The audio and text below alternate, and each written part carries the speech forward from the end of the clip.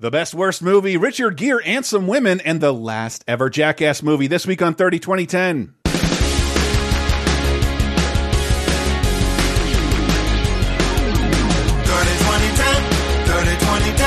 decades, every show, sometimes associated videos. 30, 2010, 30, 2010.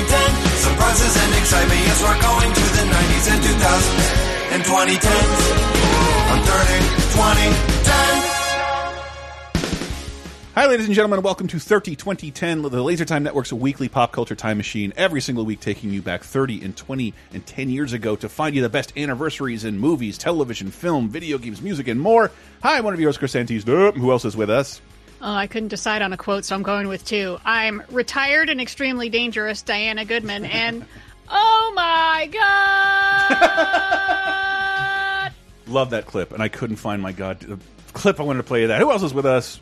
It's me, Sarah. It's Sarah, and it is a huge, huge week for 30 2010 fans, especially for the freaking movies, man. And lots of games. If you're on the LaserTime Patreon, this show is brought to you by Patreon. We are executive produced this episode by Corey Gray and many other fine people at patreon.com/lasertime. You finally have it, people. A big giant episode, sick of Star Wars, about the one, the only, A New Hope, which I hate calling it still, before Star Wars movie.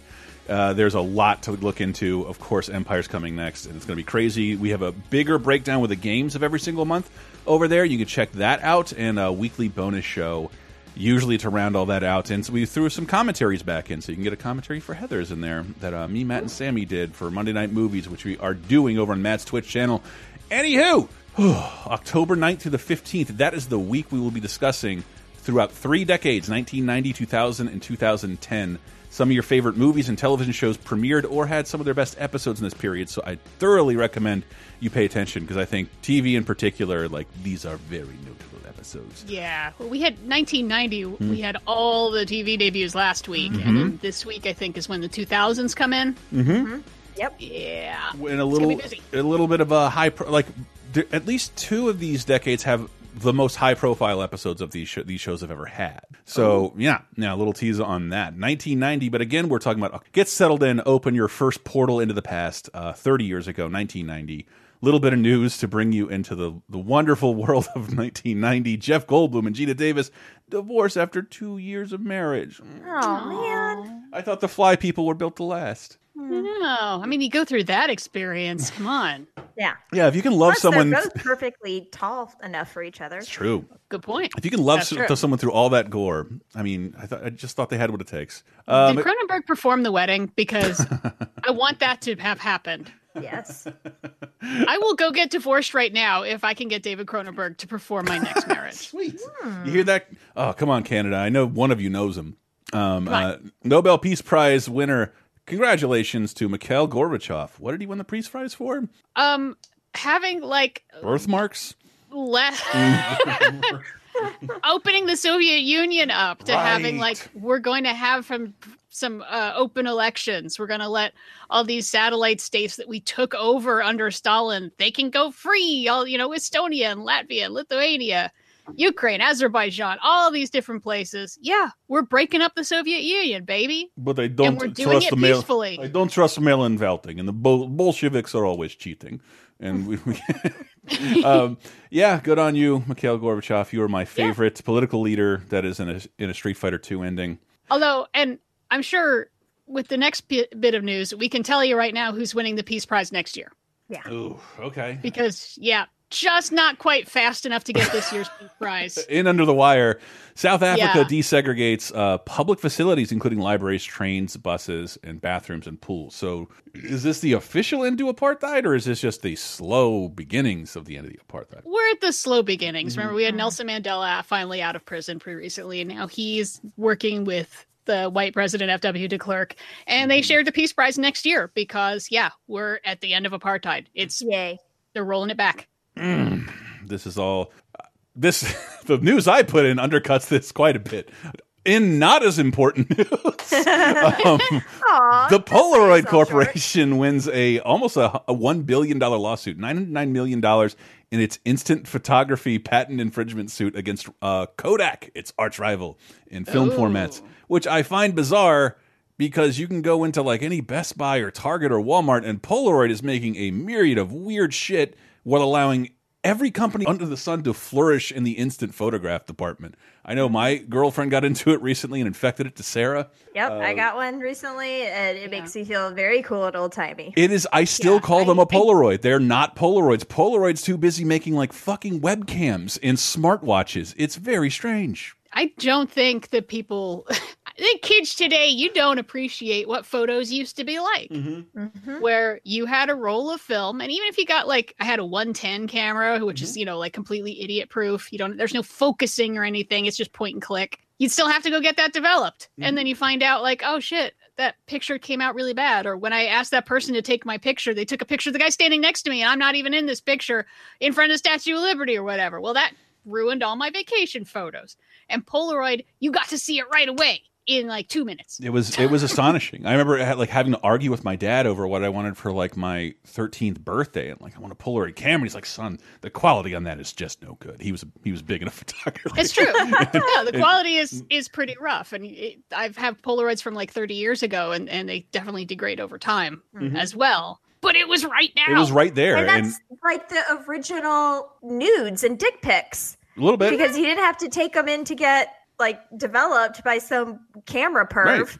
You could just like take a nude right there. We have one framed of my girlfriend's ass in the bedroom just to be funny. Which, yes, I don't know that we would have gone to my parents' house to print that out on their fucking HP printer. Otherwise, well, what if you run out of cyan? Exactly. It makes or the magenta. ass makes the ass look sick. Got those lines across it. Oh, I hate that. And I remember, why does it have yellow lines? I got it because I knew I was going to the Renaissance Fair with my school, and that made me really popular for a second, that I could take pictures and we could instantly look at them and see what we did. Jesus Christ, I'm old, but like I knew it would do that, and it totally did. I just find that astonishing. My dad sent me a photo album when I was in San Francisco, and I'm showing it to my friends like, wow, when did you stop doing this? And like, not on purpose, the second there were digital cameras. Yeah. I never updated this. There's a whole lot of blank space in this giant photo album. I never printed out a photo and put anything in here again. And my girlfriend was like, I want to make a little scrapbook of our quarantine years, instant photos. Yep. Boom, we got one. Let's cut our dog's hair. That looked awful. Now we know. Here it is in the scrapbook. Cool thing to do, I thought. Anywho, we are minutes into our show and haven't talked about a single entertainment product. Whew. Marked for Death is still #1 at the box office. That is Steven Seagal, once again, debuting at #1 and sticking around. The world isn't fair now and wasn't fair then. To Sleep with Anger, starring Danny Glover, Richard Brooks, Paul Butler, and Mary Alice is also out. Yeah. Now, this is a movie I think most people have not heard of, but it is in the National Film Registry and a Criterion edition. Really? Oh. And this is an American film directed by Charles Burnett, who, again, most people probably haven't heard of. He's most famous for a movie called Killer of Sheep from 1978. I saw that in the theaters. Yes. Nice. Usually you see it in film school. It's like, let's talk about underground black filmmakers. Here's the one that we pay attention to. And then Spike Lee happened. But To Sleep with Anger, I had so much trouble finding it. Because it is my goal to watch every National Film Registry film, and I got about 600 left to go. Because you're out of Oscar nominees, Oscar Best Picture nominees? Yeah, Wow. pretty much. Because things that go in the National Film Registry are culturally, historically, or aesthetically significant. So I wanted to know why this one. And it's a lot like Killer of Sheep, where it's this interesting little slice of life. It feels very real. They film in South Central LA at the time. And it's about Danny Glover is supposed to give like a career best performance, is the like weird Southern relation who comes to visit these folks in South Central and just upends fucking everything. Like the poster is the scariest you have ever seen Danny Glover. He is sinister. Like he looks like the Joker. Like he is here to screw up everyone's lives in a weird, weaselly, aw shucks kind of way. And yeah, the reviews for it are spectacular and hard to find. Want to see it now. Same cannot be said for Mr. Destiny. No. To Sleep with Anger, good. Mr. Destiny, I think I saw it on a plane. I don't know. I'm confusing it with Taking Care of Business and Destiny Turns on the Radio, but starring the horrible Jim Belushi and Linda Hamilton, which I just... Hey, I have a new reason to defend Jim Belushi. Why is that? I saw a lot of people at the protests up in Portland where like the Proud Boys showed up and they were in one park and the Antifa were in another park. Unfortunately, there wasn't fighting. But a bunch of different Antifa people were like, did I just see Jim Belushi? Yeah, I did. we were waiting for an Uber together and we were talking about anarchism. What? Cool. I thought he was like a Beverly Hills Republican. What the fuck is he doing in Portland in the middle of a rally? I don't know. So Jim Belushi. Still, he's officially cool again. All right. John Lovitz is also in this movie. That probably can't save it, even though I wish it did. Rene Russo, Mike O'Kane is also in this movie. More interestingly, we have Welcome Home Roxy Carmichael with Winona Ryder and Jeff Daniels, which I have not seen. Yeah, I just run through. Mr. Destiny is a really good idea for a movie that takes way too long to get anywhere because it's about a guy who's like, my life kind of sucks, and it wouldn't suck if I had won the big game. And then like Angel Michael Caine shows up and is like, okay, well, here's what your life would be like. And it sucks in all kinds of different ways. Here you go. You win the bloody game. Yeah. And then a whole 20 years of more losing. Good for you. Yeah. So it's like, oh, well, that's a fun idea. And it's got some cute bits to it, but it's like, Yeah, it's something I've noticed the older I've got. There is tragically no one event or one paycheck that will ever save me. I just have to keep going. Nothing defines you. This is what I talk about when I talk about remake bad movies and make good movies. Like, that's a good idea. Yeah. Let's see a good movie out of that. Yeah. Definitely. The Butterfly Effect with Ashton Kutcher. Okay. Yeah. Welcome home with Roxy Carmichael with Winona Ryder and Jeff Daniels. I've never even heard of this. Let's hear a little of the trailer. My real mother wants me back, and I have to go with her. Who's her mom? She says her mother's Roxy Carmichael. She thinks Roxy is her mother? Winona Ryder. God, I want to kiss you so bad right now, Dinky. It's good to want things. Jeff Daniels. It's a strange kid. She's here! Welcome home, Roxy Carmichael. That was Stephen called her Tobolewski. trying to barbed wire her room last week. It isn't funny, Les. No, I've never heard of this. This movie's pretty cute, actually. Is it controversial? Yeah. No, I don't think so. No, not really. I mean, it's pretty cute. Not great, but cute. Yeah. It's definitely cute. And if you are a Winona Ryder fan, this is her like at her Winona-ness. And I am. Yes, I Wido was forever. I was, and I just it surprises me. It's a Paramount film. How did this not end up being rerun on cable forever? I've never heard of it. I don't know why. You know how many times I've seen Morgan Stewart's Coming Home? Like everything John Cryer ever did? Like, why have I not even heard of this? Well, you can watch it on HBO, streaming. And yeah, I mean, it's a story of Winona Ryder is like playing like kind of a goth kid in high school, not really well, kind of the outcast, kind of like her jam, basically. And her hometown has this like star that came out of her hometown named Roxy Carmichael. And she's obsessed with the idea that because she's adopted, that this star that's coming back for a homecoming basically is her actual mom. And then there's like a lot of other little side stories going on that are pretty charming. But I really like this movie. It's super weird and super little, and Jeff Daniels is great. But also, too, I really liked it because coincidentally, I also was reading a book about high schoolers in the 80s, which totally like corresponded with all the like clothes and everything. And I also really recommend this book that I read called We Write Upon Sticks by Quan Berry. It's very, very excellent. And yeah, so it was like a perfect little twofer for me this weekend. Nice. Yeah, I'd say, Welcome Home, Roxy Carmichael. It's okay, but it is very quirky, and overall I'm not sure how great it is, but Winona Ryder is like really good. Like, this is exactly what she could do so well, as this weird quirky outcast who just doesn't really know how to deal with stuff, and is, her life is just one big dark room.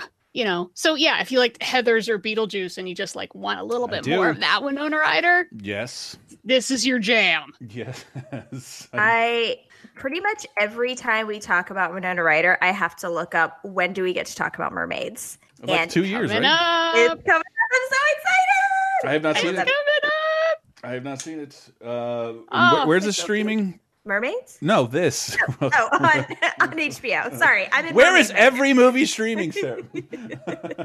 No, this, which I just coincidentally remembered. I lost access to HBO Max, and I thought it got wise to stealing passwords, and it was adorable. I was like, Dad, did you change your password to HBO Max? As I was picking up tools I don't have, like a man at my house, and we're both PMAS, and he's like, yeah, it said someone was using my password. I'm like, that was me, you dumbass. And he's like, oh, let me go look for the other password. 20 minutes later, I'm back it's written down on an envelope. Yes! Like, stop doing that. It's so annoying. He's changed his password 2 times because he keeps giving it to me, and someone's using my password. Humpty Dumpty Dumpty Dumpty. God damn it, Dad. So I'm proud to say yes. See, I have it the other way around, where it's like everyone's on my Netflix account, so I'm just waiting for someone to cross me. Oh yeah, then I'm adding like all it's gonna take is 1 ampersand in that password, and everyone's gone. That's right. Everyone's on my Hulu, and it keeps messing up my recommendations. Gotta get that profile ready, man. I know. And also out this week in the 1990, those are very 2020 problems. Memphis Belle with Matthew Modine, Eric Stoltz, Tate Donovan, D.B. Sweeney, Billy Zane, Sean Astin, Harry Connick Jr., David Stratham, and John Lithgow. That's a lot of men for a There's like a woman in this. Yes. Yeah. So very a female in sight. For a movie called Memphis Belle. Holy shit. Well, let's hear a little bit of the trailer, because I don't know what this is about at all. In the summer of 1943, a fierce battle raged in the skies of Europe. So that's the crew of the Memphis Belle, huh? We're just ordinary men, Colonel. They fly 24 missions without a scratch. That doesn't sound very ordinary to me. Bombardier checking in. Assume positions for takeoff. It was a time when boys became soldiers. Sir, that's the Third Reich down there. 30 seconds to bomb run. You've never done this before, have you? Why? Am I doing something wrong? Strangers became brothers. Okay, I understand now. This is not about a woman. This makes more sense. It's about a plane. It's about something way sexier. Yes. A plane in World War II. Yes, it's about the thing that men build to get away from women. Planes. And to fight Nazis. Bombs on them. And to fight Nazis, yes. Memphis Belle, I've never seen this. Oh, so it's pretty good. Yeah. Yeah, I mean, obviously, as a historical film nerd, I have to endorse Memphis Belle, Story of a Flying Fortress, directed by William Wyler, which this is basically a fictionalized version of William Wyler was a famous director who went over to World War II and filmed this documentary. It's only 45 minutes long, and it's on YouTube. It's totally worth watching, where they have like the real crew of this B-17 like enact what they do, like their job, and some of it was filmed during combat, and some of it is like filmed later, and it's a fictionalized version only of the thing. 45 minutes, and it's fucking great. It's a fictionalized version of one of the things Wyler made. They discussed in the 5 Came Home documentary, which I can never stop telling people to watch. Neat. Yeah, 5 came back. 5, yeah, whatever it is. Yeah. No, I mean, like one of the cameramen died while they were filming. I mean, it was pretty hardcore. But then, so this, I found out, his daughter produced it. William Wyler's daughter, Catherine, produced it. Wow. And it's dedicated to her dad. Well, that's really sweet. Mm-hmm. But yeah, so it's the fictionalized version of what it's like to be in a B-17 Flying Fortress during a bombing run. It's pretty. Turns out it sucks. Yeah, we watched it this weekend because Sam has memories of watching it a lot when he was a kid, and I quite enjoyed it. All the acting is really great. These are all of our like young, handsome men from the 80s, including Jason Strathern, who I always love to see in something. And it does show how harrowing that being in that is, especially the like little. I don't even know what to call it. The crow's nest that's like, but underneath the plane. The ball turret. Oh my God. There were some really frightening scenes there. So yeah, I quite enjoyed this. Yeah. Movie. I think definitely there aren't a lot of movies about this in particular. I mean, there's some movies about like air combat during World War II, but to just like, let's just stay with these one guys and see what this is like. Yeah. There's some really scary parts. I actually got to go into the plane that they used for this, which is not the original Memphis for Belle. This podcast. Yes, sure. I don't know how they did it because I am 5'6" and built very small, and I could barely fit into any spot on this freaking thing. I can't imagine how cramped up and cold and awful it is, and then Nazis show up. Yeah, and the visibility. So hard to get into. that you have, like the windows are like tinier than you think you would want them to be on a plane where you're going to be shooting at enemies, you know? Like you're basically looking at a little porthole. Hopefully you'll get it. Like, oof. Yeah. Yeah, and they show you all kinds of ways it can go bad. Oh, yes. There's a lot of them. Yeah, oh, yes. Okay, and then now for the... No, Memphis Belle, pretty wow, good. But... heavy transition here, tonally, thematically. Here's some names. Ethan Sarfi, Jason Stedman, Darwin Ewing, Jason W. Wright, Deborah Reed, Connie McFarland. Who could forget Margot Prey? And, of course, George Hardy. And could have happened without the majesty of Michael Stevenson. Ladies and gentlemen, the highlight of our week, Troll 2. There's this movie you've got to see. I've watched it a million times. Thank you all for coming to the 5th annual Los Angeles Troll 2 party. Oh my God, you didn't see it? You haven't seen Troll 2? We're watching it now. And that's what people do with this movie. They pass the DVD around like it's the Bible. 2 decades after it was made, Troll 2 is finally finding an audience. It is sold out for tonight, my friends. That is so surreal. I had to go with the trailer for the documentary about Troll 2, Best Worst Movie. Because even though Shout has put out a DVD, all the ads for it are just way too visual. It's just goblin guys going, and then someone going, oh no, oh my God. A jumpy car shot going into Nilbog. Yeah, like you can't tell if you listen to it what it's about. But the fact that there is a truly adorable documentary about it. I actually just watched this. I watched this today, actually. Best Worst Movie. Oh, you did? It's on Amazon and Tubi. So absolutely go check it out because it is totally an adorable documentary. I absolutely love it. And I was thinking, do I really need to watch Troll 2 or can I just watch the documentary? Yeah, you can definitely just watch the documentary. Like, you're fine. It shows enough of the movie that you get it. Here's why I find myself irritated by it. I had heard of this movie. And I was sort of like out of my, what do you call it, like a VHS junkie phase where I'm like renting every kind of horror movie. And then I heard of this much later on. And I read about it on the internet because the internet's a thing now. I'd seen a couple clips. We're in a YouTube era, but not quite a streaming era. And I want to say, if you look closely, I am in this documentary because the first time I see it, they are shooting for the second day on this documentary in the theater. Wow. So I'm like, yeah, I've heard this movie's deliciously bad. Can't wait to see it. And I'm watching, like, you can't piss on hospitality. And then I feel something in the back of my head, like, what the fuck was that? And they threw a giant inflatable baseball off of the balcony. I'm like, you need to slow down because, like, whatever tradition this is was made up for this event or is like less than a year old. And you just hit me in the back of the head with something. I did not enjoy myself in this screening at all. Have you seen a good screening subsequently, even just with friends? Yes.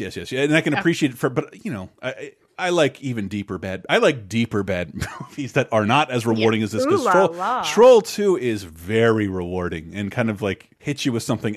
It's not hard to watch because it is delicious. It is. Yeah. Well, I feel like a lot of bad movies, like truly bad movies, even fun bad movies, have boring bits. Yes. Where it just nothing is happening. I am so bored, confused and bored. And this one, it doesn't get too crazy boring because it's so stupid from beginning to end. There's always something to go like, wait, what? Because it's about a family who go on a vacation to Nilbog, which is goblin spelled backwards. I'll write it down. And it turns out the people in Nilbog are like goblins / part of a vegetarian cult. And they try to keep tricking the family into eating this poison food so that they'll turn into plants and then they'll get eaten. That's how it starts, man. Communist vegetarian agenda. And yeah. Also, there's like a druid witch lady and some teenagers. It's so baffling. Why is it Troll 2? It has nothing to do with the first movie, Troll. Yeah, it's Italian. Is it Italian though, or is it the first one? I can't remember. Is the first one Italian or this one Italian? This was directed by an Italian guy who basically spoke no English. Okay. And written by an Italian and edited by an Italian. Who spoke no English and apparently was writing because my friends have just become vegetarians. Yes. Here's movie. And like, okay. And they're very annoying. And it's so silly and like deliciously inept and just it is astonishing. I don't know, I just feel like there's better versions of this out there. I don't how did this one become famous? unless I'm misremembering, I think this one was like getting late night cable airings because like it had a studio behind it or something like that. Because they're like not really, a little bit. It says MGM is somehow involved in this, so either I think they acquired the rights at some point. Okay, it just like I think it's signaled. Maybe they released the first Troll, and so they have some sort of deal. I don't know. Right. It's all just gibberish. That's part of the point. It's all gibberish. Yeah, it is great. If you haven't seen it, I thoroughly recommend Troll 2. It is so much fun. And I am also pissed because I was like, I'm going to play my favorite meme of this.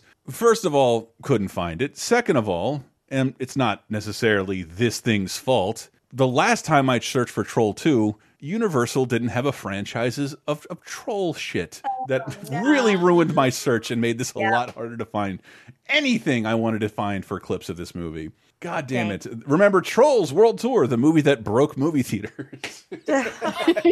Yes. Oh, for so many people, is that their last movie that they saw in a theater before everything shut down? I don't think so. I don't even know if it made movie theaters. But yeah, for me it was Cats. So yeah, not good. That's not good. That's awesome. It was a great experience, but it was so much fun. Not a great film. And man, oh sorry, were you done with Troll 2? I'd absolutely recommend Best Worst Movie. Yeah. That's true. I think in some ways it would be almost more fun to not watch Troll 2 and just go straight to Best Worst Movie, because you'll still be very confused of what the fuck is this movie? All these scenes I'm seeing are all from the same thing? Well, I think why? That to me is... And that dentist seems like a really nice guy. The biggest reason I hate the pandemic, and of course our Mad King president for doing nothing about it, and this supersedes 200,000 people dying, losing their jobs on the verge of eviction. It's not that I can enjoy a good movie alone. I cannot enjoy a bad movie like Troll 2 alone. I have been robbed of that completely. And there's we're not just talking about movie theaters. Like, I recommend watching Troll 2, but I recommend waiting until you could do it with friends, because like that's the true experience with Troll 2, and watch Best Worst Movie to understand the experience. I would say watch Best Worst Movie first while you got time, because documentaries are great for solo viewing. And then that does give you some context. I think it'll be a more fun watch of Troll 2 when you know who these actors are. And I use the word actor very loosely. Very loosely. Y'all piss on hospitality. Yep. Oh, you want to know my favorite thing about this? They say that you don't forget the car you learned to drive on. Do you guys remember the car you learned to drive on? Yes. Yeah. 1983 Volvo. Nice. Sarah? I don't know. I remember my first car, and that might have been, it was my dad's old car, so that probably was the car I learned to drive on. Yeah. Yep. Was that Mine was, I forget if it's a 90 or 91 Ford Aerostar in champagne gold, which is a horrible car, and there's a reason you do not see them on the road even 10 years later. But that is the family minivan in Troll 2, and it will be there forever and nice. ever. Oh, you get to see that forever. I get to see that car, and I think about how much I hate it. I would love to see my first car, because it was I think Pontiac made it, a Bonneville. That's like, it was a land yacht. Like, it was so wide, which is why I'm really good at parallel parking right now. Like, I've always been very good at parallel parking because I learned on a yacht, basically. It's awesome. First car was a Bronco, so that's been ruined. Bummer. Moving into 1990 television, like, it was astonishing how little there was, with the exception of one big premiere, like huge premiere. I don't even know if this is worth talking about. Do we hate Rose? I still love the Roseanne show. I don't care if she's crazy. The original Roseanne show is so good and so groundbreaking. Yes. It's hard for me to hate it. And part the of Connors is also really good. It's a lot of fun. Every if you're episode, looking for an old-fashioned comedy, The Connors has been great. Every episode I saw of the first season of that show was like pretty okay. But yes, I also am not looking at her Twitter feed, and I'm getting it contextualized by the news, and I don't care for it. But the original Roseanne, and these both relate to me a lot, because we're dealing with Roseanne, and the next show, in my opinion, shined so bright with me because they were really more honest depictions of Americans than I'd ever seen on television before. And so both of the problems in this episode were problems I was experiencing, yet they would never bother to talk about this on Full House. What we're DJ, we're having financial difficulties paying the rent. That would never fucking happen. Oh, I miraculously got a job as a millionaire weatherman. It's fantastic. But Roseanne has to get a new job in addition to her old job because Dan's job has collapsed. And I think I was trying like, is this Roseanne's first waitressing job? And bringing you back, I remember there was this awesome period. Fuck, it was like elementary school. It was like, your parents come to work and explain their jobs. And my dad's like, I'm a environmental attorney. And someone else like, I'm an engineer. And like, I'm a nurse. And then Jessica's mom came to class like, I'm a single mother and I work at Wendy's. And we're like, you're the coolest. And she brought us all Frosties. Everybody else's job sucks dick. Oh, Jessica's mom. And then you go into like middle school and there's this weird stigma because, you know, like my dad was a lawyer who didn't make a lot of money and everyone's kind of give me shit for that. But when your mom works in a place where you can go, I remember Jessica then because she was like mortified during this when we all thought her mom was the coolest. And Roseanne is working in the mall specifically to make this even more old-timey in a restaurant inside the department store that her daughter likes to hang out in, and I'm pretty sure this is Allison Hannigan talking. Hi, girls. How you doing? You know, this is really weird, Mrs. Connor. Are you serving us and everything? Yeah, well, just pretend like, you know, it's over at our house. Of course, here they make me wash my hands before I serve you the food. Yeah, and love that Roseanne. She's not afraid to laugh at her own show. Yeah. Which is real. I always like that about her because that is a real thing. I laugh at my own jokes all the time. Because she's not an actress. She's a real person, and I thought that made the show stand out. But even fucking bigger, October 11th is the second season premiere of The Simpsons. Imagine living in a world where there are 13 episodes of The Simpsons, and then you have to wait a very long time for more episodes of The Simpsons. Also, imagine a world where Fox wants to beat the shit out of all the other networks. It's Fox is like how old? Like 86. We started covering the beginning of the Fox network on this show. They started Rupert Murdoch. No, it's not even Rupert Murdoch at that point. Like buying up old affiliates and making them become Fox networks so they compete with NBC, CBS, and ABC. And they get one big hit in The Simpsons and decide to move The Simpsons from Sunday night to Thursday night to take down Cosby. Ooh.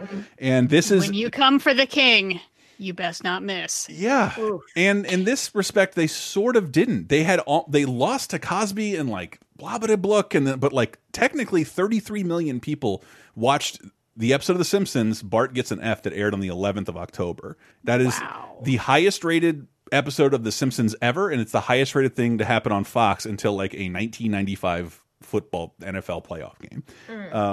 Wow. And if you'd never heard me talk about on Talking Simpsons, when The Simpsons debuted, Bart was my age. I was a kid who was trying to do well and thought all of his teachers hated him because he couldn't recognize how his own ill behavior was coming back to haunt him. And I find something, I don't know, like really heartbreaking about this because they moved this episode up in airing because The Simpsons hadn't aired in a little while, and it became clear because of merchandise, Bart is the most important part of The Simpsons. That feels silly to say now, given how Homer's everyone's favorite character. But they moved this up to start with a Bart episode. It's the winter, and Bart gets an F, and it's all about him being held back. Every other student in the class has shown at least some form of improvement, and yet you continue to struggle. Why is that? I don't know. But look at these results. 55, 42, 26, a 12 on state capitals. Okay. Why are we dancing around the obvious? I know it, you know it, I am dumb, okay? Dumb as a post. Think I'm happy about it? There, Bart. You're just a late bloomer. Oh, I wish it were that simple. As shameful and as emotionally crippling as it may be, I'm afraid my recommendation is for Bart Simpson to repeat the 4th grade. What? You can't hold me back. I'll do better, I promise. Oh, sure, that'll be the day. Well, maybe it would help him to be left back. It won't be so bad, Bart. No, I mean it. He can't hold me back. I swear I'm going to do better. Look at my eyes. See the sincerity? See the conviction? See the fear? As God is my witness, I can pass the 4th grade. And if you don't, at least you'll be bigger than the other kids. And I don't remember that being broached on any shows. At this point, I'm watching, friends and peers, some of them being held back. And you're like, whoa, it was like a cancer diagnosis for elementary school kids. Yeah. And I'd never seen another show tackle that, especially this relationship. This PTA relationship is something I definitely had, having my bad grades thrown back in my face. But I tested gifted, so I'm different. But I really related to Bart. It wasn't just loving Bart or, a representation in a kid my own age. It was like, no, I've never seen any show that would bring in their parents to discuss what the main character has done wrong. like inarguably wrong. Yeah, that's true. Without it just being super patronizing of just like, again, DJ, you know why we don't call names, because it hurts people's feelings. I was holding the drugs for a guy for class. I didn't know Bart did all this shit, and that's why the parents are there. Yeah, they in a lot of other sitcoms and stuff, it'd always be like a very special episode.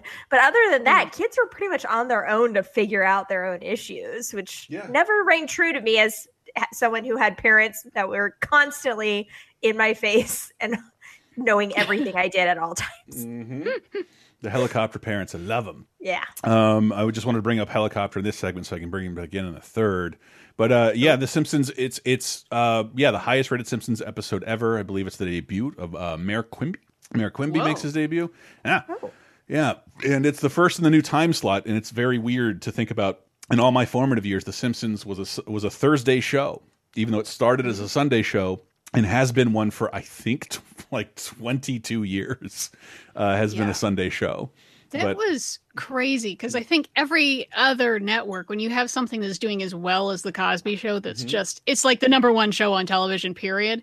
You put up sacrificial lambs against it. You put up reruns. You put up stuff that's cheap, as a special edition of 2020 or something. You just whatever's, or, you throw some new thing there that is probably not going to do great. No, you don't take your big hit show and be like, fuck it, let's do this. James L. Brooks was publicly against it. Like, I don't care about Cosby. We want the show to survive and do well. It's not about taking down your competition. It's our show, and we want it to succeed. Please don't do this. And even he was overruled. And trust me, that guy got everything else he wanted. I love James L. Brooks and his movies, but man, I went to a Q&A with him and for Broadcast News, fucking fantastic movie. And then he's like, someone asked him a Simpsons question. He's like, The Simpsons? Oh, that thing I created that's made me billions of dollars. He like forgot it because he doesn't work on The Simpsons. He worked on it for a few years, 3 years in 1990, and like just totally forgot about it. He forgot he created The Simpsons. I saw it. I was there. Anyway. That is literally the movies or the television for October 9th through the 15th of 1990. But video games, we do have one this week, and it's a big one. We'll talk more about it on patreon.com/LaserTime, hopefully with our boy Chris Baker, who's been jumping on the last few ones like a fucking grenade. Thank you, Chris Baker. Just had a baby and is willing to talk to us for hours on end about video game anniversaries. That's why. Yeah, I'm not surprised by that at all. Had a baby during quarantine. I need some time away from that baby. And but LucasArts' The Secret of Monkey Island is out this week. Woo! Ron Gilbert, Tim Schafer. This is like the oldest game that I would really like to play, and I feel bad that I haven't played. Because it's sounds funny. So up my alley. It's funny. It's silly. Yeah, it's silly, and like if you had ever played other adventure games where you're like, it is trial and error. They're too clever for their own good, and you're just dying constantly. Like I think Ron Gilbert's like, fuck dying. We don't have to have the player can fail without dying, and it's funny, and it's a good read. Like I remember when I met Sam, he had like the actual instruction book. The instruction booklets were funny reads on their own. They were awesome for all this stuff. But Secret of Monkey Island is out this week, 30 years old. Music of 1990, October 9th to the 15th. We have new releases too, because it's a week and things are released every week. Souls of Black by Testament, Change of Season by Hall & Oates had a new album out in 1990. Edge of the Century by Styx, Seasons in the Abyss by Slayer, Shooting Straight in the Dark by Mary Chapin Carpenter, and Nowhere to Ride. And Nowhere by Ride. Okay. I assumed they did a soundtrack for one of those snowboarding movies. Ride. But we're going to take ourselves out with Praying for Time by George Michael because it's #1. Yeah, this shocked me because I did not remember this song. I remembered Freedom 90. Of course. And we've already played Freedom 90, but it never made it to #1. Praying for Time is actually the lead single. And it's kind of apocalyptic though. It's not like a happy love song. It makes me feel very on edge. It's perfect for 2020, everybody. We put it on Laser Time's Happy Songs About the End of the World. Is it that bad? Not quite. Okay. But makes me feel about the same. That was your husband's joint. But let's close out with some, for me, unheard George Michael when we come back. Christina Aguilera, I have heard.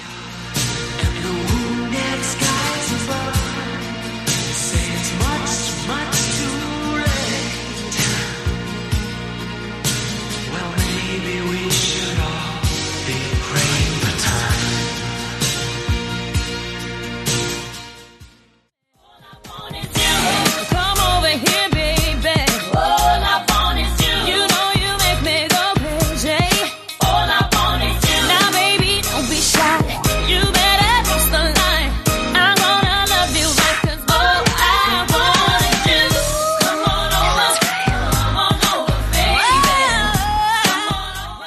Woo! Coming into the year 2000 with Christina Aguilera, famous game show host. Come on over, baby. All I Want Is You. Which might be more of a game show judge. It might be my favorite Aguilera song. I'm not kidding. It's a good one. I like my more up tempo stuff, and this is great. Does she even like reference her other songs in this song? I also love it when people do that. She does a "What a Girl Wants" like in here really fast. Oh yeah, that's right. She does at the end. That is good. I love that. Yeah, I love it when people name check their own songs. I'm partial to "Ain't No Other Man," which is also very good. Oh yeah, that's a great one. That's a great song. But yeah, welcome to #1, Aguilera. Britney can't stop you now. You also have new releases. Welcome to 2000, I should say, October 9th to the 15th. Other new music releases: Black Market Music by Placebo. Nothing's going to top that Cruel Intentions soundtrack. I love Placebo so much. So my top 3 favorite bands are bands that nobody talks about. And I'm not saying that because I'm like a cool person with hipster cred. It's because sometimes I think like, did these people do something really bad and that's why nobody talks about them? So I've had to look up Placebo before just to make sure they're not like, white supremacists or something like that. Why is Harvey Danger canceled? Exactly. It's Harvey Danger, it's Placebo, and it's Jump Little Children. Like, nobody talks about these bands, and I'm very paranoid about it. But yes, I love Placebo, and this is a great album. Not my favorite, but it's a really... I will always sing the praises of Placebo, because as far as I know, haven't done anything really bad yet. Lift Your Skinny Fists Like Antennas to Heaven by Godspeed You Black Emperor. Bet by Bette Midler. What a big week for the word bet. I love that Godspeed Your Black Emperor has the most complicated album title and name, and then we go right into the simplest album title and name, which is just Bet by Bette Midler. Yeah, I even took out the punctuation from Godspeed You Black Emperor to make things easier for on Chris. Me. Yeah. Oh, Christopher Walken supposed to be style. Yeah, Godspeed You Black Emperor. Is it There's really? an exclamation point in there. Yeah. Okay. Blue Moon by Steve Holly. If I Could Fly by Merle Haggard. Breach by the Wallflowers. Rule 336 by Ja Rule, and Warriors by MOP. You know what my favorite thing about Merle Haggard is? He looks exactly like his name. Like every time. Amen. Every time. Anyway, welcome to 2000, October 9th to the 15th. Here's a little bit of news to bring you into the whole world of 2000 this week. The USS Cole is bombed in Aden, Yemen, and it is by a little tiny independent band called Al-Qaeda. It might have been, I would say it was the first time I heard of them, but I was not paying attention to the news yet. It is what everybody referenced when we thought Al-Qaeda did 9/11, the USS Cole. Yeah, this is by far not their first time targeting Americans because they blew up 2 embassies in 1998. But this time, oh shit! I mean, like you attacked the military. This got everybody's attention, and it's somewhere around here that I think Bill Clinton, who is still the president for another until the election, he said somewhere around here like he had the chance to take out Bin Laden. And it was like, that's extrajudicial assassination. I can't do it. I almost got the clip because it's one of the funniest clips ever. And, you know, think what you want of Bill Clinton. He sat down for a Fox News interview. He's like, yeah, I was here to promote my charity. I knew you guys do this. And he like whips off like the presidential thing and like, you tried to get me with this, but you motherfuckers, I tried to get Bin Laden and USS Cole. Wow. He starts talking about this. I remember that clip. Yeah, and he shuts down this Fox News interview. You can say whatever you want about me, but I fucking tried. Like, woo, what did your guy do? It's hot. Yeah. Bill Clinton, didn't Fox kill Bin News. Laden. Yeah. Didn't even go after him. 17 killed and 39 and it turns out, 17 killed, 39 injured. Ship heavily damaged. It was 2 suicide guys on a tiny little boat with like 400 pounds of C4. Yeah, man. And the mastermind of it and came to the U.S. shortly afterwards, and he was one of the hijackers on 9/11 also. Yeah. It's all connected when you're part of a network. If you're a little older than me, and maybe Diana, this might have been the first time you heard of A. Al-Qaeda or B. Osama bin Laden this week in the news. I think so, because I think, and then they said like, oh, and also he was behind that bombing of the embassy in Tanzania, and I was like, oh, dots are connected. These aren't random. It's one group. Okay, got it. I will remember that name. Yeah, it's amazing how blind and eye Americans are willing to turn to terrorists if they're not living in this country. Oh, yeah. Antifa! Oh my god! Oh my god! Nobel Prize. We have a Nobel Peace Prize this week with Kim Dae-jung for his democracy work in South Korea. And since I don't know what that is, I'll have to go to Diana on this. Yep. Yeah. So he was president of South Korea at the time. He's only the 8th president sworn in 1998, but he was the first opposition candidate to win after 50 years of conservative rule. Ooh. So as much as South Korea is, a democracy, they have Say that more Boston-y, please. Sorry, it came out very democracy. Boston. Democracy. Yeah. They've had some issues when it comes to like fair and open elections and not having fist fights on the floor of Parliament. They do that sometimes. But they've knocked out this COVID shit. Oh my god. Well, there's that.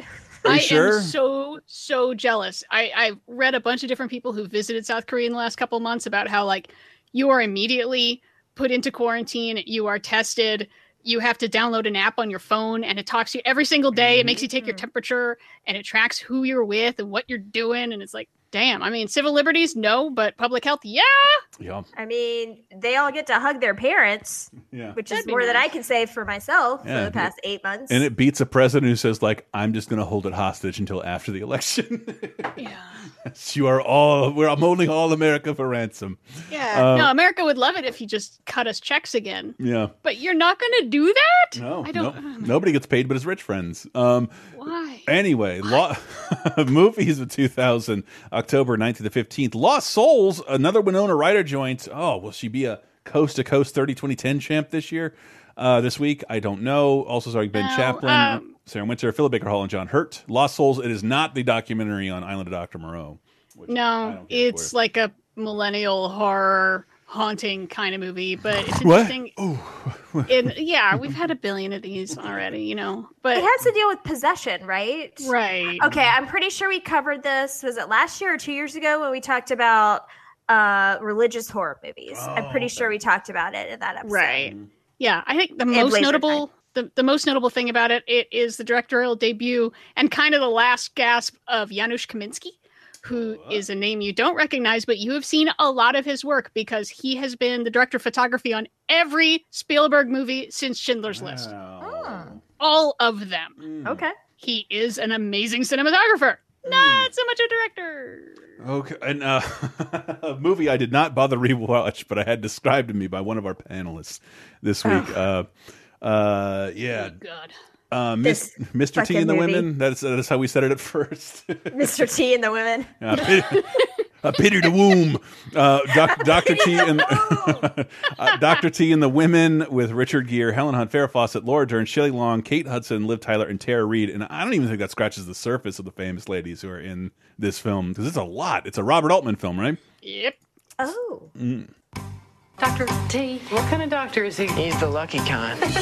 Women are saints. Every single woman got something special about her. The gynecologist says there's no two alike. I guess there's no two alike. It's an emergency. I'm trying to talk to you. These women are Crazy.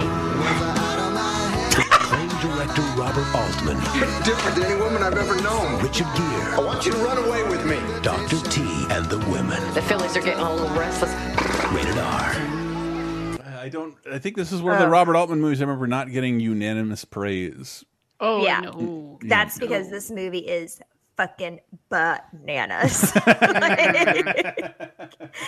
Most of it is just kind of annoying because it's just like, look at these crazy women. They always be shopping and they always be talking sassy. And like every woman is the same woman. Like they all play the same character except for one, which is Helen Hunt, who's a cool girl because she's a golf pro.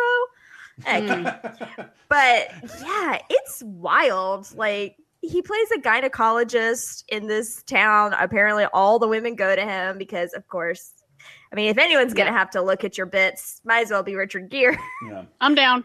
Are you? I mean, is that really what women look for in a gynecologist? I hope he's cute. No. I look for someone who has the same equipment I do. Why would I go to a mechanic that doesn't own a car? Yeah. Stupid hippie. What are you going to do for my Chrysler?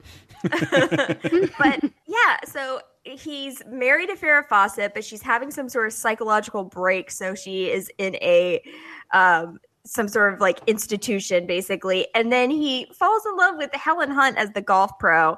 Meanwhile, his daughter's getting married. It's just all these women yapping at him.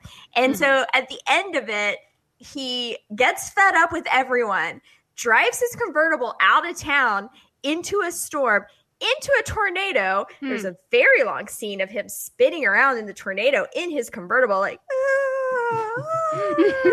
and then he wakes up in the desert in Mexico, ? And there's some Spanish speaking like Latinx people that are like, hey, come help us. This lady's having a baby, because they know he's a gynecologist apparently. And then he goes in to deliver this child in their house. And it is the most graphic childbirth scene I've ever seen in my life. Like way more than Knocked Up. I mean, it goes on forever. You see a child's head come out of a lady's labia. I mean, that was a prosthetic and Knocked Up, but I have to imagine he's pulling a Coppola here and just filming a live birth. It is wild. No. I remember seeing this and then like, did he die? Am I not interpreting the meaning of the scene? And then I never thought about it again until Sarah. And the movie ends. Yes, I know. Yeah. Like, I never thought about it again until just now. Oh goodness.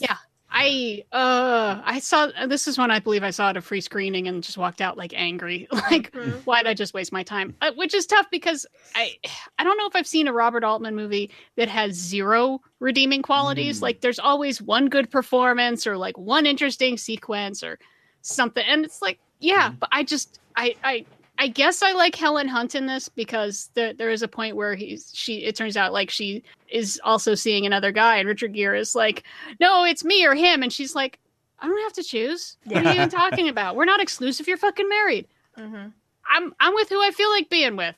And it was like, hey, thank you, movie. You had a redeeming quality. Why is he driving into that tornado? Why am I watching? Not a recommend.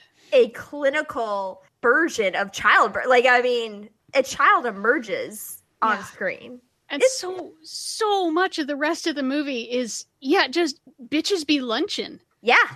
It's wearing hats. Yeah, it's just like bridal showers that are like, they're like the scene out of my worst nightmares. It's just a bunch of really overdressed women just chatting. And I'm like, are we the same species? I'm going to take like a whole bunch of these deviled eggs and hide in the bathroom. Okay, bye. I agree. I love a shower, a bridal or a baby, only for the food. I love shower food.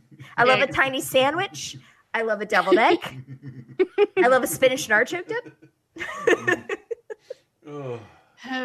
But not a chocolate flavored penis pop. That is a boy's delight. That's bachelorette food. Hell yeah. And man, this movie, which I try and redeem Tim Meadows, Karen Parsons, Billy D. Williams, Tiffany Thiessen, Lee Evans, and a very small part for Will Ferrell. I would say very contractual as well. The Ladies' Man, the second to last SNL movie ever. What's happening? He is Leon Phelps. If you have a romantic query and you are under the age of 50 and you're not freaky or disgusting, please give us a call. The Ladies' Man. Barney, is that you? You have a man in there with you? Listen, baby, that was cool, but I gotta go. The ladies absolutely love him. I brought you some flowers. They look and feel plastic, but they smell real.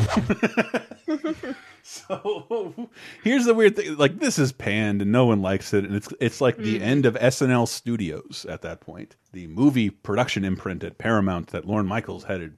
That would make it an SNL movie almost every year. With Night at the Roxbury into Superstar into this. And I think all of them are terrible, but this is the best one of those. Really? Yes. Because this is like the tiniest hook to hang a movie on. It is, but it's still like a mildly relatable hook, and it's just like it's the least stupid. And I love broad. Really? I love the broad characters of Mary Catherine Gallagher. I think on the show I would prefer Mary Catherine Gallagher than the Roxbury Boys, but like giving them lines and like a life, like it sucks. Giving Leon Phelps a life doesn't suck. He's funny in a lot of different situations. And I don't know, maybe I just really like Tim Meadows, and it's like the only movie he ever got to star in. Yeah, I love Tim Meadows. So great. I hated this. I mean, it's like barely a movie, and just they don't build on the joke more. No, not even slightly. That's the problem. If you compare this to something like Anchorman, where it's like they're building out the joke, and this is just the joke. That he is a womanizer from the 70s. It is inarguably stupid, but I just ended up falling in love with the sketches, though. I don't know. I don't get it. I don't get his lisp, that he sounds like a gay man, but he fucks all the ladies. He's also from the 70s for no reason. It's really weird to watch, but I remember, like, this is not as embarrassing as the previous two movies, and I like all those stars and sketches a little more. And I can't hold my hat on that. We did a whole Laser Time about SNL movies ranked, and nothing's going to compete with Wayne's World, Blues Brothers, and MacGruber. And Coneheads is way up there as well. Coneheads is how an SNL movie should be, by the way, because it keeps rerunning on fucking IFC. And I love talking about Channel Drift. The independent film channel constantly runs the fucking Major Motion Picture Studios Coneheads movie. I mean, it's always on, but slightly off. It's because that movie is great. It's a really stupid concept, but they somehow squeezed in the entire working cast of SNL from that year, outside of Mike Myers and Dana Carvey. They're all in that movie in little pieces, and that's really fun. Where did Stuart Smiley Saves His Family fall on your list? It's fantastic. It's really good. Harold Ramis called it his favorite movie that he made. Yeah. I love it. I think that movie's fantastic. I think it's underrated as hell. Yeah. But again, I love SNL, so I'm not the best person to ask. It's it's like asking Michael what he thinks of every Naruto game. He's such a huge fan of the Nine-Tailed Fox. He's never going to give you an unbiased answer. That's what I always say. She won't stop saying it, to be quite honest. And now for, like, I think one of the greatest movie nobody ever talks about. Agree. And I love this movie. It's great. I love this movie, but there is so much to talk about. Yeah. Yeah. It's like this movie is not a movie, it's just a discussion prompt. Yeah. And remember, 20 years ago, they're going through the exact same stuff. Well, the exact same scheduled things of an election are happening, debates and primaries and all that shit. So Philip Baker Hall, Saul Rubnick, William L. Peterson, Sam Elliott, Christian Slater, Jeff Bridges, Joan Allen, and Gary Oldman team up for The Contender. Ladies and gentlemen, Vice President-designate Elaine Hansen. We all have to understand we're going to obliterate a life. You were involved in a sexual deviance? She was putting on a sex show. What exactly happened that night? She was very drunk. It's nobody's business. What is our business? Sometimes you can assassinate a leader. Oh my God! Without firing a shot. We're both sticking to our guns. Difference is, mine are loaded. The Contender. Oh, I love Gary Oldman's hairstyle choice in this. Yeah. Gary Oldman gives one of his great performances in this movie, and it pisses me off so much that it's unrecognized. Yeah, I thought it was in the middle of a bunch of, like, he's coming off like fucking Fifth Element. Now I'm going to play an angry also really great, by the way. Mm-hmm. But the Contender, no, he's great. He produced this movie also, and apparently was not as happy with how it turned out. But I don't know if it's because he's got money in the game or what. But seriously, a deeply under-recognized performance. Yeah, this is one of the few movies I had on DVD in my dorm room. Like, whoa, yeah, I just really love this movie. I wonder this movie also ruined Joan Allen and long hair for me because she will always be a pixie cut. And that's that. I gotta wonder what it's like to be a lady who sees this movie 20 years ago, because these weren't problems hampering me, and I don't know, I still remember. I don't know, how do we want to talk about this movie? Well, I do not want to spoil this movie because the reveal, I think, is really powerful. I think the reveal is fucking awesome. And the reveal is amazing. It's one of the best reveals in movie history. And maybe it'll drive more people to see it if they know that there is a reveal that I think is really important and really, really cool. I'm trying to remember the exact line she says to the cock, but it's one of my favorite things. Says, sorry, I don't smoke. Anyway, no, here's what the movie is about. President Jeff Bridges, who, yes, I would vote for. His vice president has died, and he needs to nominate a successor, and he nominates Senator Joan Allen. And immediately, it seems to be Speaker of the House, Gary Oldman, who's a Republican, and the other guys are Democrats, just is no, I don't like her. I like this other centrist guy, William Peterson. He's great. Joan Allen sucks. We're going to dig up anything we can to stop her. And they dig up this rumor from college that she was part of a gangbang. And here's where I feel like the discussion portion begins is instead of denying it, she refuses to answer. She's like, that is beneath contempt, and I will not answer yes or no to any of these questions. It's nobody's fucking business. Yeah. And it's about it's about sexist double standards. One thing that it's about now, 20 years later, that was not about then, is that they all say she was drop down drunk. The people who say she was part of the gangbang. So was it a gangbang? Or are we actually talking about rape now? That's not in the movie, but it is when you watch it in 2020. Yes, yeah. And I think anyone who wants to make any comparisons to what we went through with the more recent Supreme Court justice, that, there's a big difference in how that conversation plays out when you're talking about who's a victim and who's a predator. Yeah. Yeah. I mean, my big complaint about this is, it wraps up. It really reminds me of The American President, how it just wraps up as a Democrat fairy tale of no, I am the president and I'm telling you guys to stop being dicks. And everyone stands up and applauds. Yay, we love not being a dick and doing things for our own party's gain. And it's like, no, that's not how that goes at all. Yeah. Do you think that woman would be called slut in every Washington, D.C. Starbucks for the rest of her days? Yes. She wouldn't even be a congressperson. She would not get confirmed. She would probably lose her reelection to a hard Christian Republican, and that would be the end of that, and we would just call her slut forever. And it's fucking depressing and weirdly prescient, and I never really even I think about this movie pretty regularly because it's at the time I think it was one of the first truly weirdly underhanded partisan depictions in a movie I've ever seen in a modern movie in my lifetime. Because this is minorly based on the Clinton Lewinsky thing, but we hadn't seen anything like that yet. We have now. We have now when it comes to confirmations. This is thoroughly worth a watch, man.